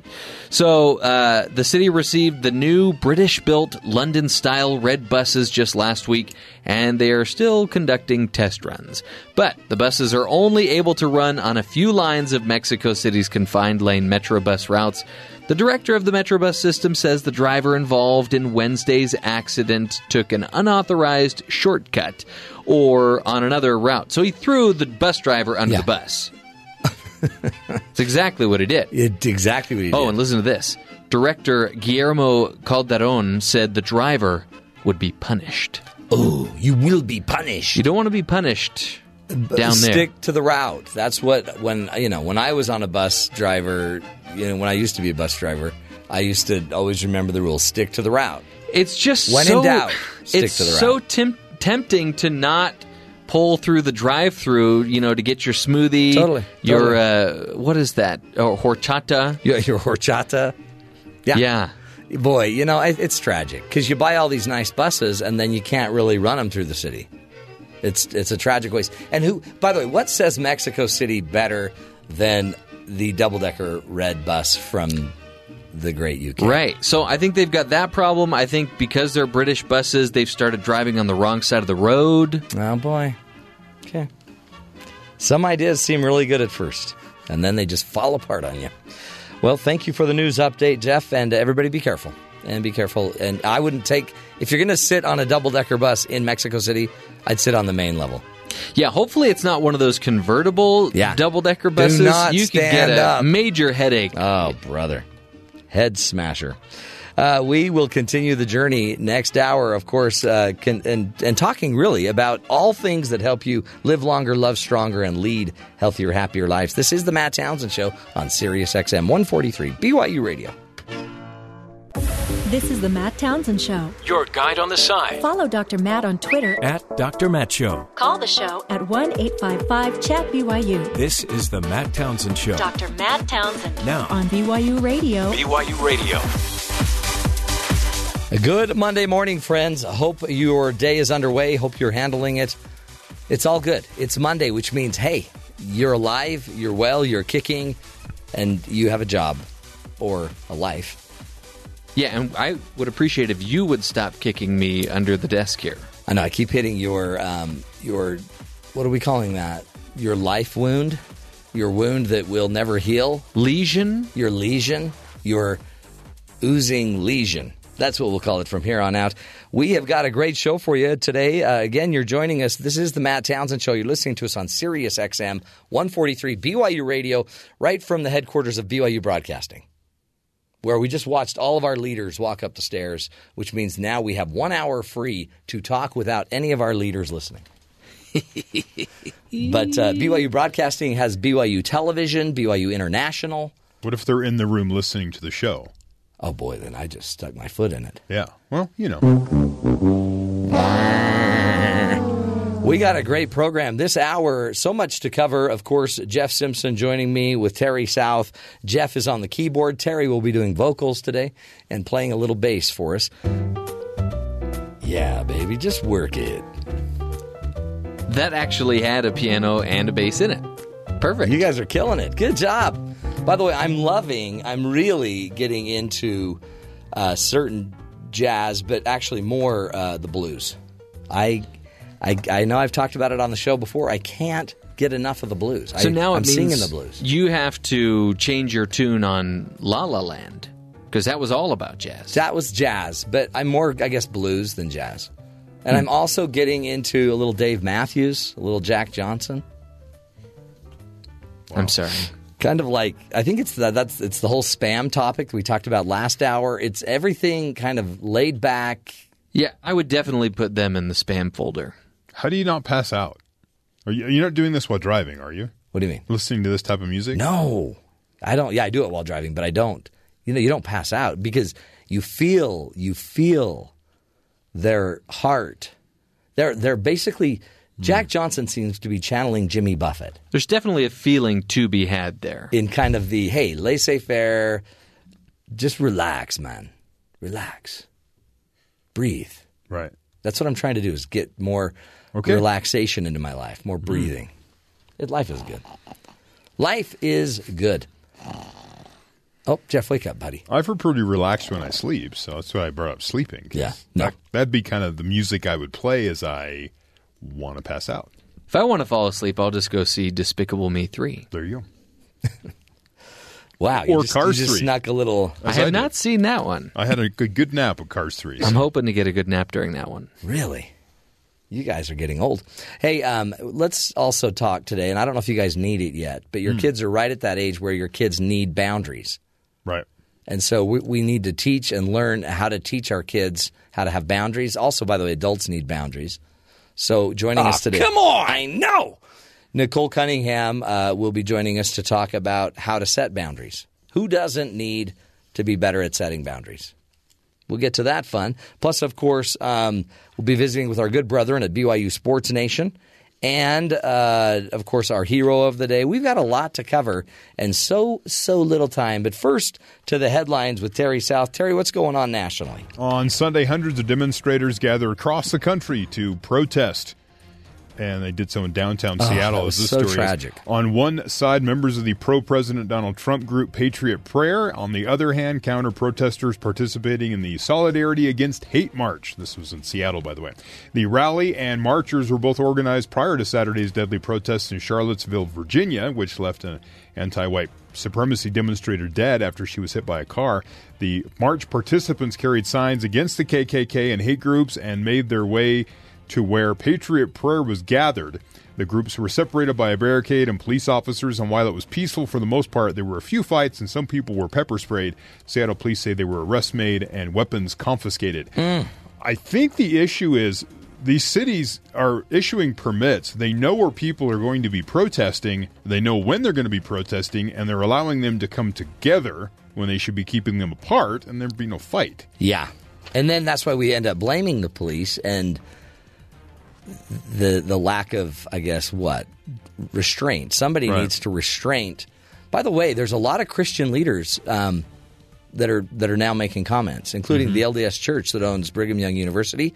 They came out. It's with great sadness and deep concern that we view the violence, conflict, and tragedy of recent days in Charlottesville, Virginia.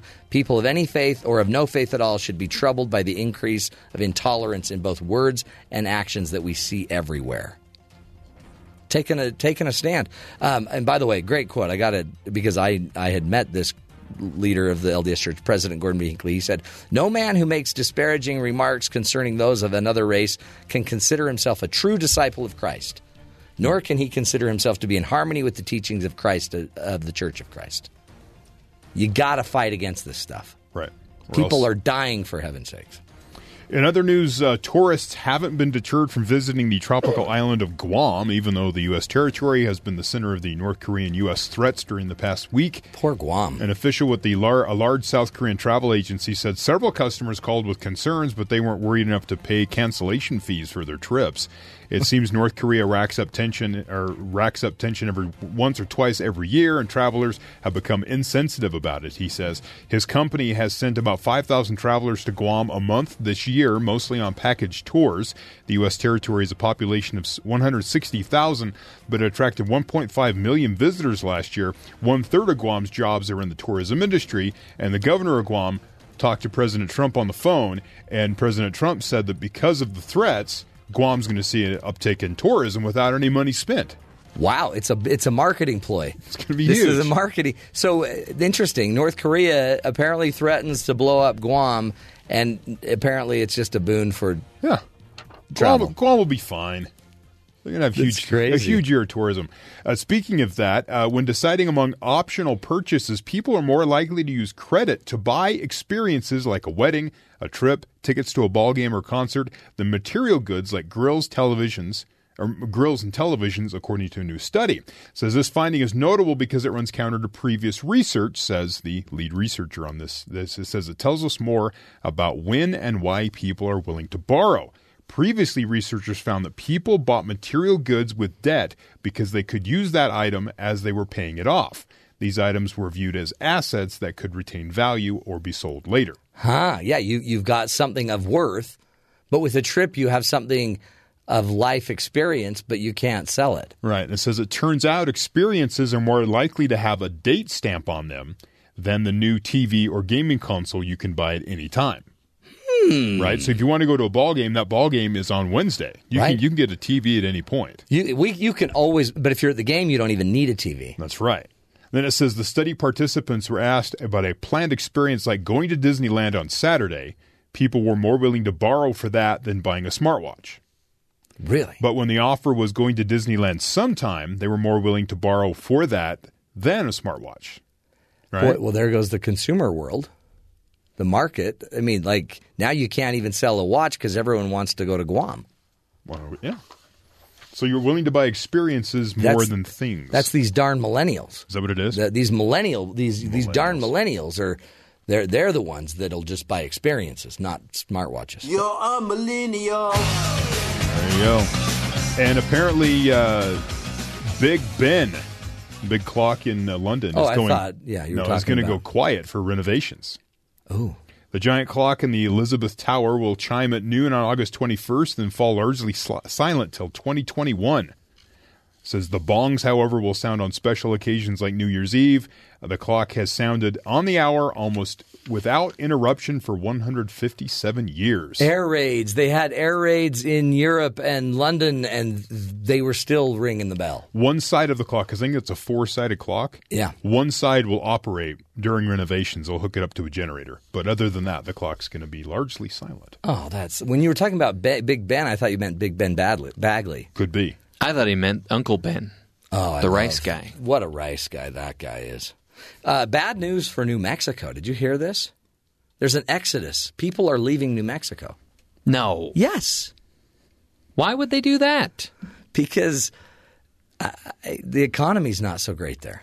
Well, but they have all those Breaking Bad sites. I thought that was bringing in a bunch of money. I think some of it was because Breaking Bad known for methamphetamine cooking. Could it be that since its inception, it's been called New?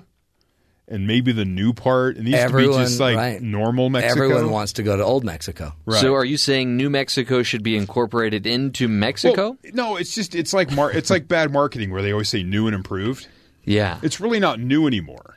It's true. Still the same. What it is these Mexico. Young bucks, the working population, are leaving the state, and they're taking all the future generations with them. Overall, more young people and older adults are moving to the state than leaving.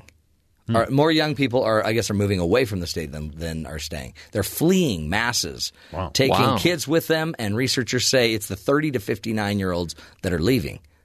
And that with it takes not just employees, but future taxpayers of New Mexico. So they're moving for employment? Yep. I think Terry's got a good point, though, because I've been driving by Del Taco. I drive by it every day to get home, and it still says, try our new The Del Taco. So it's a taco that's got more beef in it, but it's not new. Yeah. It's been around for a couple of years now. Yeah. At what point can you not call something new? Maybe people are seeing through the marketing. Maybe what they need to do is add new and improved Mexico. Change the marketing. Yeah. I think the people there are saying, wait a second, this ain't so new. Between 2010 and 2016, about 53,000 more people have moved out of the state than have moved in. Wow. It's a loss. It's a net loss. Which is a big deal, right? Because you need your numbers to at least remain static so you can. They'll move back. You think? They'll move back because then it'll be new to them again. What they need is a balloon festival. Oh, hold on. Okay. They have a balloon festival. They do. One of the biggest ones. One of the best ever. I remember being there, waking up one morning to heavy breathing. It's all I kept hearing. And I looked out my window, and they were filling up a bunch of hot air balloons. Wow. I thought it was Lord Vader. Breaking Bad may be over, but Better Call Saul is still in the thick of production, and maybe as those two worlds collide, they'll have some more, money for their businesses. But I hope Better Call Saul's. I hope it's got good ratings because they got to replace 53,000 people a year. It was just renewed for a 4th season. That'd be rough. What are you going to do? And a production crew, that's like 20,000 people right there. Really? Oh, yeah. Speaking of Breaking Bad, energy drinks may lead to cocaine addiction. Yeah, they're saying it's like the gateway. Maybe all of a sudden you shouldn't be letting your kid drink that energy drink, or your husband, unless you want them to become an addict. Nearly 33% of young adults in the U.S. are at risk of being addicted to cocaine. A third of the country are at risk of being addicted to cocaine, to take prescription meds or non-medical use, and to become alcoholics. 1 in 3 people between the ages of 21 and 24 habitually consume energy drinks, and a new study suggests they are likely to abuse drugs or alcohol later in life. Wow. They like the stimulant. I mentioned earlier I've never tried Spam. I'm proud to say I've never tried an energy drink. Let me think. I've tried a Red Bull. Mm-hmm. Not even a Red Bull. I didn't like it. I was disappointed. The cough syrup hairspray sort of taste to it didn't really. Yeah. Yeah. When I was an EMT, that's what a lot of like transients that were addicted, they'd have a big bottle of hairspray and they would just spray it. Taking care of their hygiene. No. They would just spray it in like a beer. Yeah. To get more alcohol in it. Yeah. It was sad. This study the study is from the University of Maryland, followed the health and risk-taking habits of about 1,000 college students over a 4-year period. At the end of the analysis, the participants that drank highly caffeinated drinks were more likely to be addicted to cocaine, alcohol, or other substances compared to those that avoided the beverages. So run away from these energy drinks. Run! Is that the answer? Yes. Will this be something that Nicole Cunningham will be sharing with us? Is this a boundary that we should set up for our kids? Yeah, she might not bring this specific topic up, but she will bring up boundaries and how to handle the boundaries. But I mean, you don't think about it, but we always joke about marijuana being the gateway drug, but maybe there's even a pre-gateway to the gateway drug, which would be just an energy drink. Do you remember back in the day when we used to have to conjure up our own energy? I think we used to call it sleep. What's that? I don't know. I haven't had it for years. I think enjoying the stench of skunks is the gateway to marijuana. Yes, last hour we talked about a boy that woke up with a skunk in his bed. So would you rather have an energy drink? I wonder if skunks are a gateway drug. Probably not.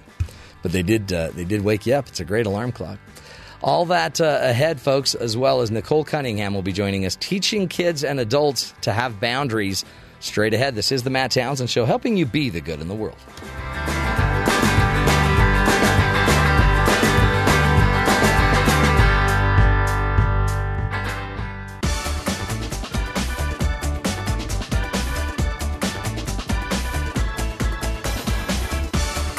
Okay, friends, if you've got kids and you yourself as an adult, if you've ever known that we need boundaries, we need to have some rule, we need to have some boundary that keeps us in a nice, safe place. Today is the day you're going to learn how to handle it. Joining us is Nicole Cunningham. She's a master executive coach with 15 years of coaching and consulting experience.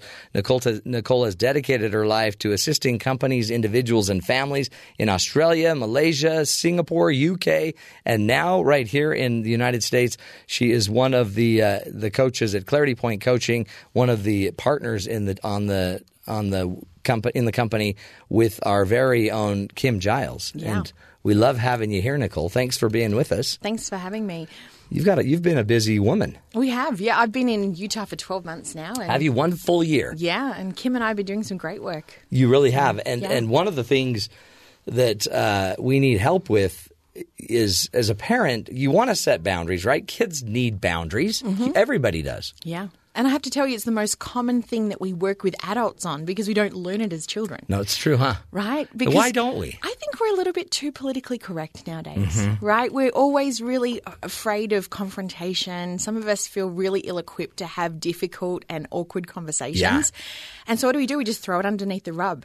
It's so true. And our kids do that too. And so then we find that, middle school, like, that's the worst time of your life, isn't it? Right? Yeah. You're already awkward. Things are hard. And then you're not equipped with language skills and the confidence to actually have difficult conversations. Yet at the same time, we're saying to our children every day, you can do hard things. I believe in you.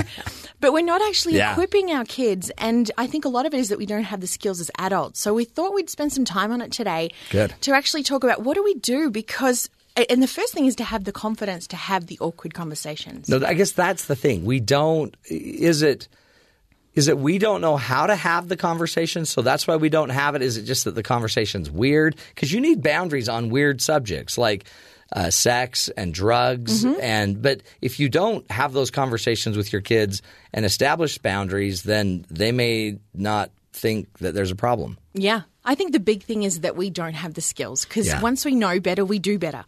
And Kim and I see this with all of the clients that we work with. Once they're actually taught how to do it, it's not as scary anymore. Right. It's like finally the big elephant in the room, right?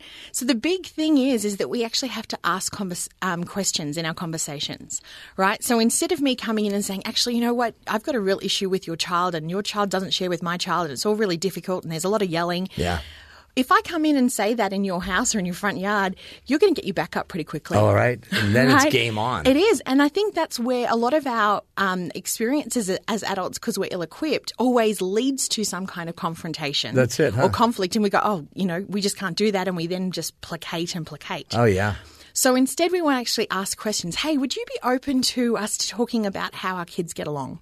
Right? And maybe there's some stuff that both of us could be working together because the kids go from our house to your house or they play in the street. And, you know, it's important that we have healthy boundaries for all the kids so that they're all safe and all learning the right skills. All of a sudden, I'm seeing you as the same value. You're not the bad parent that is not doing a good job that they're influencing my child. That's it. Yeah. Right? So it's less of an attack. Yeah. And it's kind of a universal, I guess we're talking universally about our children because kids will play you against each other, right? Yeah. And as long as the parents aren't talking, as long as those boundaries aren't set, then the kids will just keep, I guess, taking advantage of the gap. Yeah. So you use those questions with adults, but you also teach your children to ask those questions. Hey, you know, Sally, would it be okay if we all had a turn choosing the game? Would it be okay if, you know, we play this now, but then we all take turns? So you can use the question as a tool to actually make a point. Exactly. Because all of a sudden, if I'm asking for feedback, I'm not projecting an ideal, which means you don't have your wall up. That's right. That's true, huh? Right. So then after that, we've then got to equip them with the language. Right. And the language is where we see each other as having the same value and that we don't talk about, well, you did this last time you came over and you broke my truck, you know, or, hey, you parked in my driveway. That's the adult version, right? Yeah, totally. You know, and you've got to be mowing your lawn every Saturday and, you know, all this. That's right. So if we come in with these attacking you statements, you did this and you do that and, you know, last July you didn't put your garbages away, no one can fix that. No. Right? And it's attacking. Whereas if you just say, look, I've noticed that, you know, we both kind of infringe on each other's property a little bit. I find myself doing it. You do it. Would we just be aware of that next time? Yeah. Right? Or, Sally, you know, I've noticed that you have a hard time playing Xbox without raising your voice. And when you do that, it doesn't really feel safe for us, right? That's I don't cool. like being yelled at. Can we not play the Wii U or the Xbox? Can we go and play outside and jump on the trampoline instead? So it's almost you're talking more, it seems like, about the data, the facts of the situation instead of a judgmental interpretation. Like instead of thinking you're just an angry person. Yeah, or you're wrong. Or you're wrong. Because that's what they hear, right? Exactly. And I don't want to be told that I'm wrong when I'm parenting my children. No. So I'm not going to be working or being open to work with you to find a solution that's good for both of our children. Interesting. So you start with asking questions. And then I guess you also have to be careful to make sure that you're focusing on the facts of the situation versus like some convoluted interpretation. Absolutely. So you've got to be open to both sides. So the only way to do that is actually to ask permission, but then to say, have you noticed anything with the kids? Does anything happen What in your are you seeing? What are you seeing? Because if I hear you first, I don't have an agenda. Yeah. Right? And you feel that from me. I'm genuinely trying to work with you to find a solution that's good for everybody. Right? You're not wrong. Yeah. So if I hear you first, then you're much more willing to say, hey, can I share with you what I've noticed when they come over to my house? That there's a lot of yelling when they play Xbox. So I'm kind of thinking maybe we should have the weekend off with Xbox and try to encourage them to go and play outside. How do you feel about that? That's good. Yeah, that's really good. And so there's a big piece in there with language. There's a big piece with hearing first and also dropping your agenda. Yeah, because you have an agenda. And if you also have an interpretation that you need your agenda because the other is a failure, that's going to come out whether you say it or not. Yeah. So you almost have to make sure you don't think of them as the problem. Yeah, and the only way to truly do that is to actually look compassionately at this child and at this parent who has the boundary issues and says they're doing their best. Yeah. Every single parent out there is doing the best with the experience they've had, truly. Yeah. And none of us are better than anyone else. But the problem is, though, I mean, here in Utah, there's a big fight about whether you put a blue flag or a red flag at the front of your lawn, right? Are you a cougar or a ute? What are you? Like, this is real. So, and we already place a value statement about that. So let alone our different values around parenting, what we think is right and wrong. So when we can see everyone as that same value, we can have compassion to say, right, your child might be coming in and having behavior that's a little bit different than what we accept, but it doesn't make it wrong. And hey, can we have a conversation so that we can both and all be on the same page? So good. That's when you're actually going to get functionality and healthy relationships for parents and kids. Why do we why do we is it because we're scared, we have fear, so we almost start the conversation in our fear cocoon with totally. anger and interpretation. So how do we get out of our own fear of the devastating possibilities if we don't get boundaries set? How do we not show fear if we still have fear? And how do we get out of it? So the main thing is to see everybody as the same as you, right? To not compare yourself to the neighbor next door, right? Because as soon as you step outside of that comparison, you also drop your judgment, which helps your relationships. Right. Right. And the second thing is to actually accept that you're doing your best. Trust the journey that you're in. Trust that other people are on their own journey, right? And that everybody is doing the best that they can. Whenever we're in this place of judgment, we then get all this fear around confrontation and control. Yeah. Well, and like fear, I have clients that their kids got involved in marijuana because every one of their friends are doing marijuana, but then if you're not comfortable, if you don't understand drugs or marijuana, it's illegal, there's all these kind of social cultural fears. Those fears then heighten your anxiety about it, and if you're not careful, because you've got to still do this lovingly and create the boundary for your child, because your child isn't just a victim here. Your child also is making choices. So do we use the same technique with the kids, our children, as we do other people's parents? Absolutely. So again, using the correct language, asking permission questions, hearing them first. Always start there. So I work with a lot of high-risk teens, and I equip the parents with the right ways to have these conversations. And it's so different to what they naturally feel is right. So they naturally want to go in and start tearing the room apart and looking for the drugs and being confrontational and you know better than this and why are you doing this and it's making us look bad. And they're in a completely fear-driven state. They're completely unbalanced, and it's only then going to end in disaster. Yeah. Whereas if you go in and quietly sit and go, hey, would you be open to a really difficult conversation? And but half of them will be like, no. And you go, okay, would you be open to having a difficult conversation sometime today? Yeah. And we have to find the angle or the avenue to have that conversation somewhere. And then when we finally get that yes, and I drop my agenda and I go, hey, look, I've noticed that you're sleeping a lot and that, your grades are slipping and you're not really wanting to socialize with your friends. Is there anything that you need? Is there anything I can do better as your mum? Is there anything that you need to talk about? Now, if you get a no at that point, you have to respect that boundary too. Yeah. Right? Because you can hear them saying, no, I'm good. I'm fine. And you go, that's okay. But would you be open to seeing how I see it? Would you be open to some feedback about what it is that I'm concerned about? Right? If you get a no there, then it gets tricky. Yeah. Okay. Well, then you have to be more overt, right? You Yeah. have to probably come out and say more. Or we play the 5-to-1 rule, which is we have 5 listening conversations to every one conversation where I'm actually having my opinion and my agenda heard. Yeah. Yeah. Right? So we run parenting classes where we talk about the balance between trust and control. If they know that they're not trusted by me or they can't trust me because I'm going to go and search their room anyway, right? I've already lost that battle and I have to be in a place of control, and control is only ever fear-based. Yeah. Instead, I'd much prefer to be open with you and trust you, and you can trust me, and that we can have this open dialogue, as difficult as it is. That's actually going to strengthen and make that relationship healthier. Interesting. Is I guess too, when you look at it, you're still the adult, you're still the parent, right? Yeah. You're the one that. I mean, I guess if you're trying to control them, what you're trying to do too is stop an illegal activity that could get you arrested or did get you suspended, or so.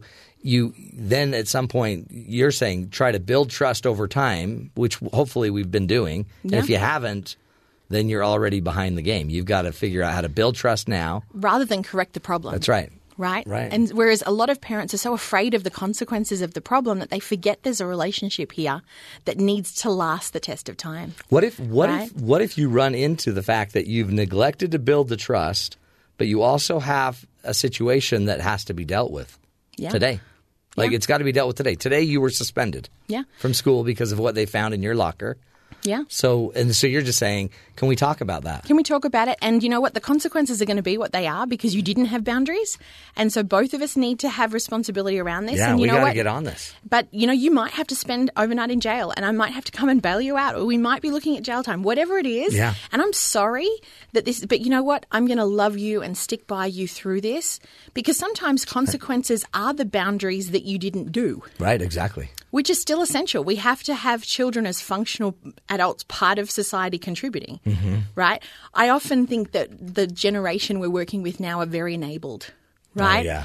And so we talk about this entitled generation, but I actually think they're entitled because we enable them. Oh, it's okay, don't do this test, or sleep in and we'll work it out with your teacher later. Or it's okay, we can do packets over summer school. Or we can. Well, sometimes the boundaries are actually the consequences, and sometimes everybody in the family needs that jolt. That's right. To say, right, what are we all doing that needs to change as we go into this new school year, and how can our dialogue improve, and how can I show up for you better, and in return, how are you going to respect the house rules better? That's huge. Right? Huge.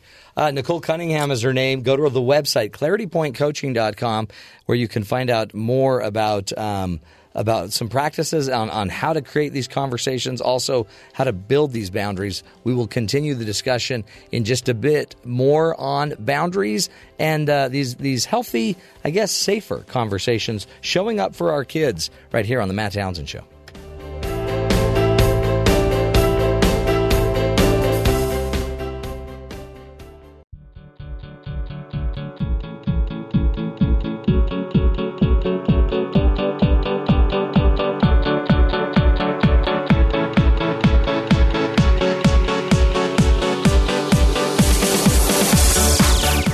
How you earn that place of trust in your child's life, it will include some boundary setting. It'll also really include trust building, and the trust building better be there before you start trying to lay down the law.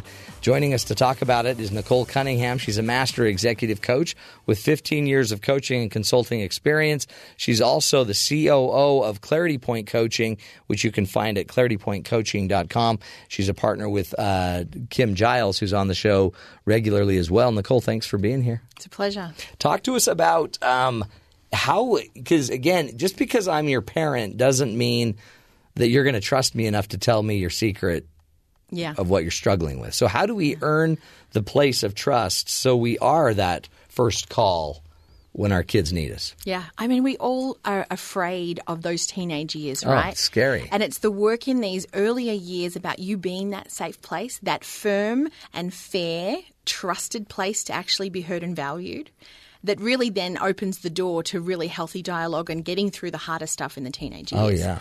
So let's look at the pieces that you need to do that. First of all, you've got to drop your own agenda. You've got to be a good listener, right? It's got to be about where they are, not where you are. Yeah.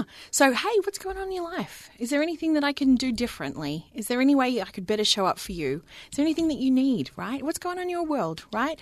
And truly then bite your tongue if you have to and learn to listen, right? And then validate how they feel. Yeah. Even if in your mind you're thinking, honestly, this is so far from the truth. That's crazy. This is crazy. You still sit there and go, okay, I get how you could see it that way, because at the end of the day, as wrong and as miscalculated as their feelings are, they are absolutely entitled to those feelings just like you are. That's right. Right? Well, that's what I feel too, is that even if I don't agree with what you're saying, I can still understand how you got there, why you feel that way, show that I understand. But that's the hard part, is in the back of our heads, we then think, okay, now I've got to correct you. I'm going to correct you. Which means I have an agenda. That's right. So you're not here to correct him. First, you need to understand him. Yeah. So I've got to drop my agenda and truly listen first. Yeah. And then if I actually want to put my piece in, I've got to ask permission. Hey, would you be open to a different way of looking at it? Or, hey, I can see how you would feel that way, but would you be open to a different perspective? And what if they are bold enough to say, not really? Then you go, that's okay. But I really appreciate you sharing with me how you feel. Now, if you stop there every 5 times, and then sometimes there are some things that are urgent, which is, you know what, you've got a maths test on Friday and you've been out every night and breaking curfew, and we've got to have this conversation. If you're doing 5 of those to every one, you're in a position to go, actually, young lady, come back. Okay? We're going to talk about this. I'm respecting that you don't want to have this conversation, but I love you. And as your mother, this has got to put a boundary in. This is actually me doing my job effectively and doing the right thing. And we're going to have this hard conversation. And I like that idea, too, where you're saying, like, if I'm worried about the test coming up, then I might express eventually, like you're saying, my worries about the test. And then I try to figure out, how can I know with confidence that you're going to do well on that test without nagging you? But there's now, to me, there's a new boundary. Yeah. How you do on that test tells me how real what you're saying is. Yeah. Are you really on top of it, like you say? And so... And I'm going to trust you this time because I'm hearing you. But if you fail, it's your consequence. There's a reality here. And then maybe it's a conversation we can both look at and we can both come up with a solution. Yeah. So can you see how I'm earning trust here? Absolutely. Instead of going, right, young lady, on Friday you've got a test, you're unprepared, so you know what? You're grounded until it's over and you better get a B, right? Unfortunately, a lot of us are in that unbalanced place because we're really concerned about our kids' grades. We're really concerned about the people they're hanging out with, and we know the way the world is different than when we grew up, and there's a lot of fear around that unknown. But we've got to work on strengthening this trust, because if you think you're going to get through these years without these difficult conversations, you're living in a delusion. Yeah. But instead, if you're equipping yourself and earning the trust and problem solving together, and more importantly, listening and validating, they will come to you when they're stuck. Absolutely. And I think every parent, all we want to do is be that person that they make that phone call with if they're in trouble, or they're at a party and they feel unsafe, or that they're in trouble. But unfortunately, a lot of parents don't get that call, and then they're really offended. That's right. As if, how could she do it to me? Actually, you're the parent. That's right. You earn that place or you don't. And when there's a lot of other people who are competing for that space, like perhaps boyfriends and girlfriends who aren't necessarily looking out for them like you would. That's right. Or peer pressure, things like that, it becomes even more important for us to have boundaries and for us to respect these boundaries in our children and give the place and the time for these relationships to develop. It's so true, isn't it? And it can't be. It seems like to me it's like exercising. If you want the benefits of being able to be healthy physically, you're going to have to put in the time ahead of time. Yeah. You can't put it in right now. Like if all of a sudden your son's struggling, it may be too late to have built the trust where they do come to you. But then in that moment, start working out with them. Start building it now so you can use it in a week. I want to make sure we leave parents who are listening to this who are perhaps going, well, my child's already there. Yeah, he's there. With some hope, right? To say that it's never too late to actually start adjusting your own behavior. That's right. And you'll reap the benefit in just a few days. Yeah. It'll happen immediately. I mean, it'll happen quickly, but you've got to invest the time. So let's go through those points again so parents know where to start. So the first one is to actually show up and listen. And validate. Bite your tongue if you have to, right? Use that 5-to-1 rule where you're not going to give your feedback and you're not going to have an agenda. You're just going to show up and listen and build that relationship of trust. And then this is the critical piece, before you actually give over your advice, you ask permission. And if they say no, you respect that boundary, because that's what you would expect as an adult if it was an adult to adult. And there's this funny dynamic. At what point do they become our teens and our tweens? This adult relationship adjusts from one of parent to child into one of – there's a little bit more equality. It's more adult to adult. And every dynamic is going to be different. Totally. But the only transition to that is actually respecting their boundaries. Right, and modeling boundaries. And teaching them that there is a boundary. Yeah. Because some kids may not even know there's a boundary because parents have violated it so many times. Absolutely. And then if you do get a yes in that moment and they are willing to hear your feedback, you deliver it with love and compassion. So you don't go in with judgment saying, you didn't do this and you've been irresponsible and da-da-da-da-da. It's, I've noticed, the I instead of the you. I've noticed that you're falling behind in your schoolwork. I've also noticed that you're neglecting the chores around the house. What is it that we can both do together to support you to get through this time so that you are going to be more responsible and accountable, and you're going to be kinder to your siblings, and you're going to be participating in a healthier way for all of us? It's beautiful. And now you're into the we. What can we do together here? Because you know what? I'm going to get more buy-in from my child at that point than being accused and she's just going to shut down and I'm not that safe place. Yeah, there you go. Nicole Cunningham, thanks for being with us. Again, go to claritypointcoaching.com and you can find there's so many free resources on the site. It's incredible. Yeah.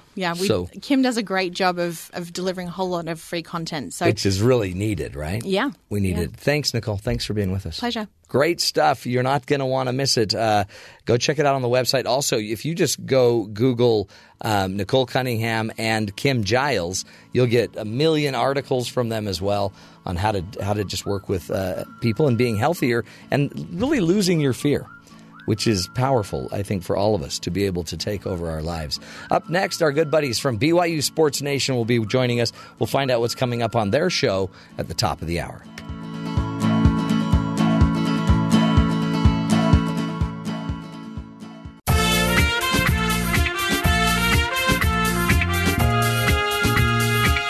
It's that time again, folks, when we head down Pacific Coast Highway in our convertible car, listening to this wonderful 80s, 70s music. I don't know where it's from. To our good buddies, Jerem and Jason, find out what's coming up on their show, BYU Sports Nation. Hello, gentlemen. Sports. Good morning. Sports here. Get your sports here. How are you guys? On papes, you know. Wow. We're crutchy. Jason sounded like he had a cough or something. What? No, I was... I thought you were going through that change, maybe. Maybe. A little later than most, but that's fine. It happens. You're talking about the braces, right? Yeah, don't you hate it when you get that change in your 30s and 40s? It happens. You know what? You just take life as it comes. Exactly. Hey, question for you. What do you think about Michael Bennett and Marshawn Lynch sitting out the old national anthem? Is this going to create another fiasco this year, like another media point? I imagine that it is. Well, it hasn't created. It's already there. Yeah, another discussion about what the proper etiquette of, freedom of speech and treatment of that, and yeah, it's interesting because there are those who don't like it. There are those who agree with it. As long as it's done in a respectful manner from both sides, I think that we should find some middle ground there. Yeah, I don't think it probably gets the publicity that it did last year with Kaepernick. Yeah. That was because that was kind of the first of it, and so when something's done the first time, it obviously gets the most attention, and so I'm not sure that it gets the same type of attention. But I mean, it's certainly not going away. It's not going away. But what's here to stay, I'll tell you, is BYU football. Because in a weird, I just feel like that's all I'm hearing now. It's everywhere.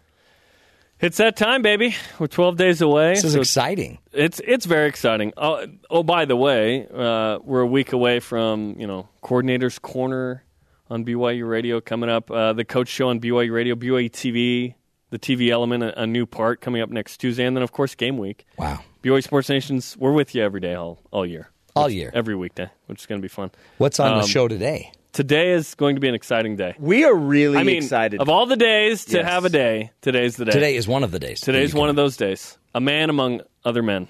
We're going to talk about who the top playmaker is going to be, not named Tanner Mangum.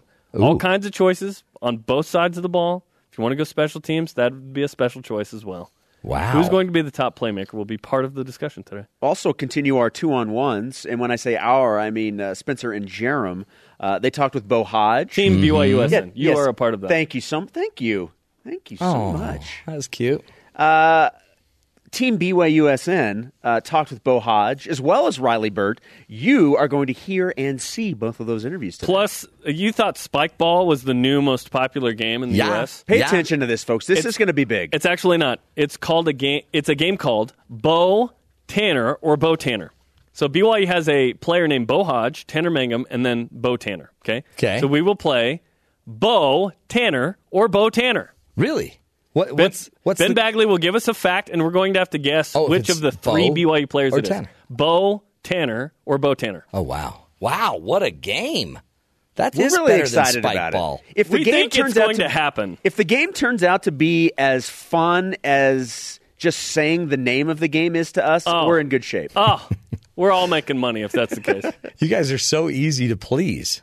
All you need is a fun name of a game. It doesn't even have to be a good game. Yeah, But it who will knows be. how? Yeah, we think it's going to be good. Otherwise, we wouldn't do it. Oh, it'll be fantastic. Every time we say Bo Tanner or Bo Tanner, we giggle. We like a bunch of squirrels. I'm still laughing. I can't stop it. And then, right after the show, immediately following, I guess 40 minutes after. But 1:40 Eastern Time, you can go to the BYU TV Sports Facebook page, watch live interviews with coaches and players, plus our recap after BYU football practice today. Wow. We got a lot going on, baby. Let's go. You guys are locked and loaded. Yes. This is I think this is a really big deal. I didn't want to bring this up, but we had a story we did earlier about waking up in a bed. A kid woke up in a bed with a skunk in his bed. What? It happens. And you just, when you're having that dream about just holding your puppy in bed, and then you find out you're a 13-year-old boy and you wake up and you find out it's a skunk. Yeah. What's the worst thing that you ever woke up to in bed? Skunk? Alarms going off. I have no idea. Yeah. I've had, by the way, speaking of skunks, I drove past one or ran over one or something like a week or two ago. Yeah. And I have not been able to get that skunk smell out of my car and my nostrils since. Yeah. It is so strong. Been there, done that. It's horrible. Well, I'm sorry it happened to you. It couldn't have happened to a better guy. Well, thank Seriously. you. Thank you. This isn't that bad, but sometimes my 4-year-old will walk up to our bed and then say, "Mommy" or "Daddy," and I turn, and then all of a sudden I see another human right next to me, and I'm like, "Ha!" What the? And then it scares her, and she's crying, and I'm crying. We're all crying. Yeah. Don't you hate it? Wait, why are you crying? I don't know. I just need to get it out sometimes. Everybody's just crying. Better there than here.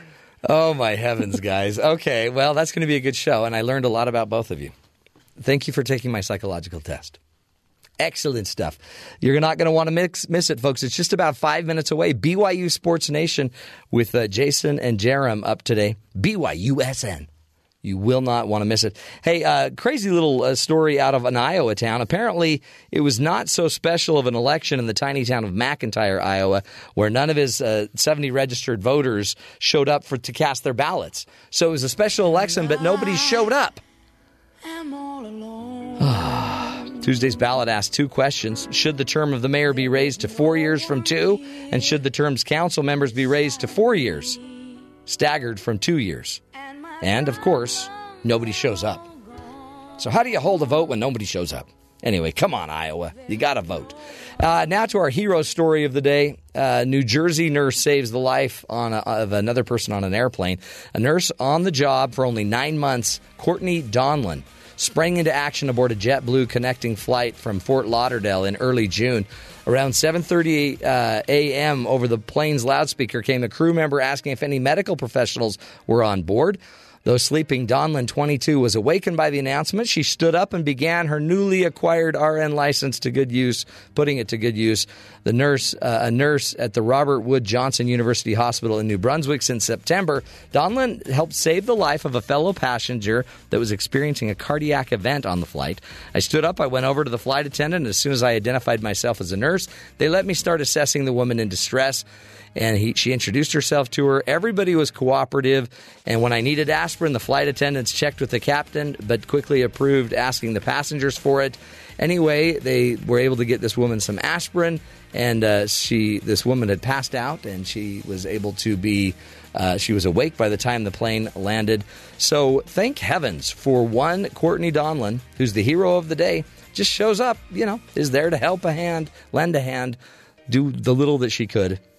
That's what a hero is, folks. You don't have to risk your life. You don't have to do crazy, extreme things. Sometimes you just need to offer what you yourself can offer. That's why we do the show, to give you the hope that there's good in the world, and you are part of that good if you're willing to step up. And that is the show. We'll be back again tomorrow. More ideas, more information to help you live longer, love stronger, and lead a healthier, happier life. BYU Sports Nation is up next, my friends. We'll talk again tomorrow.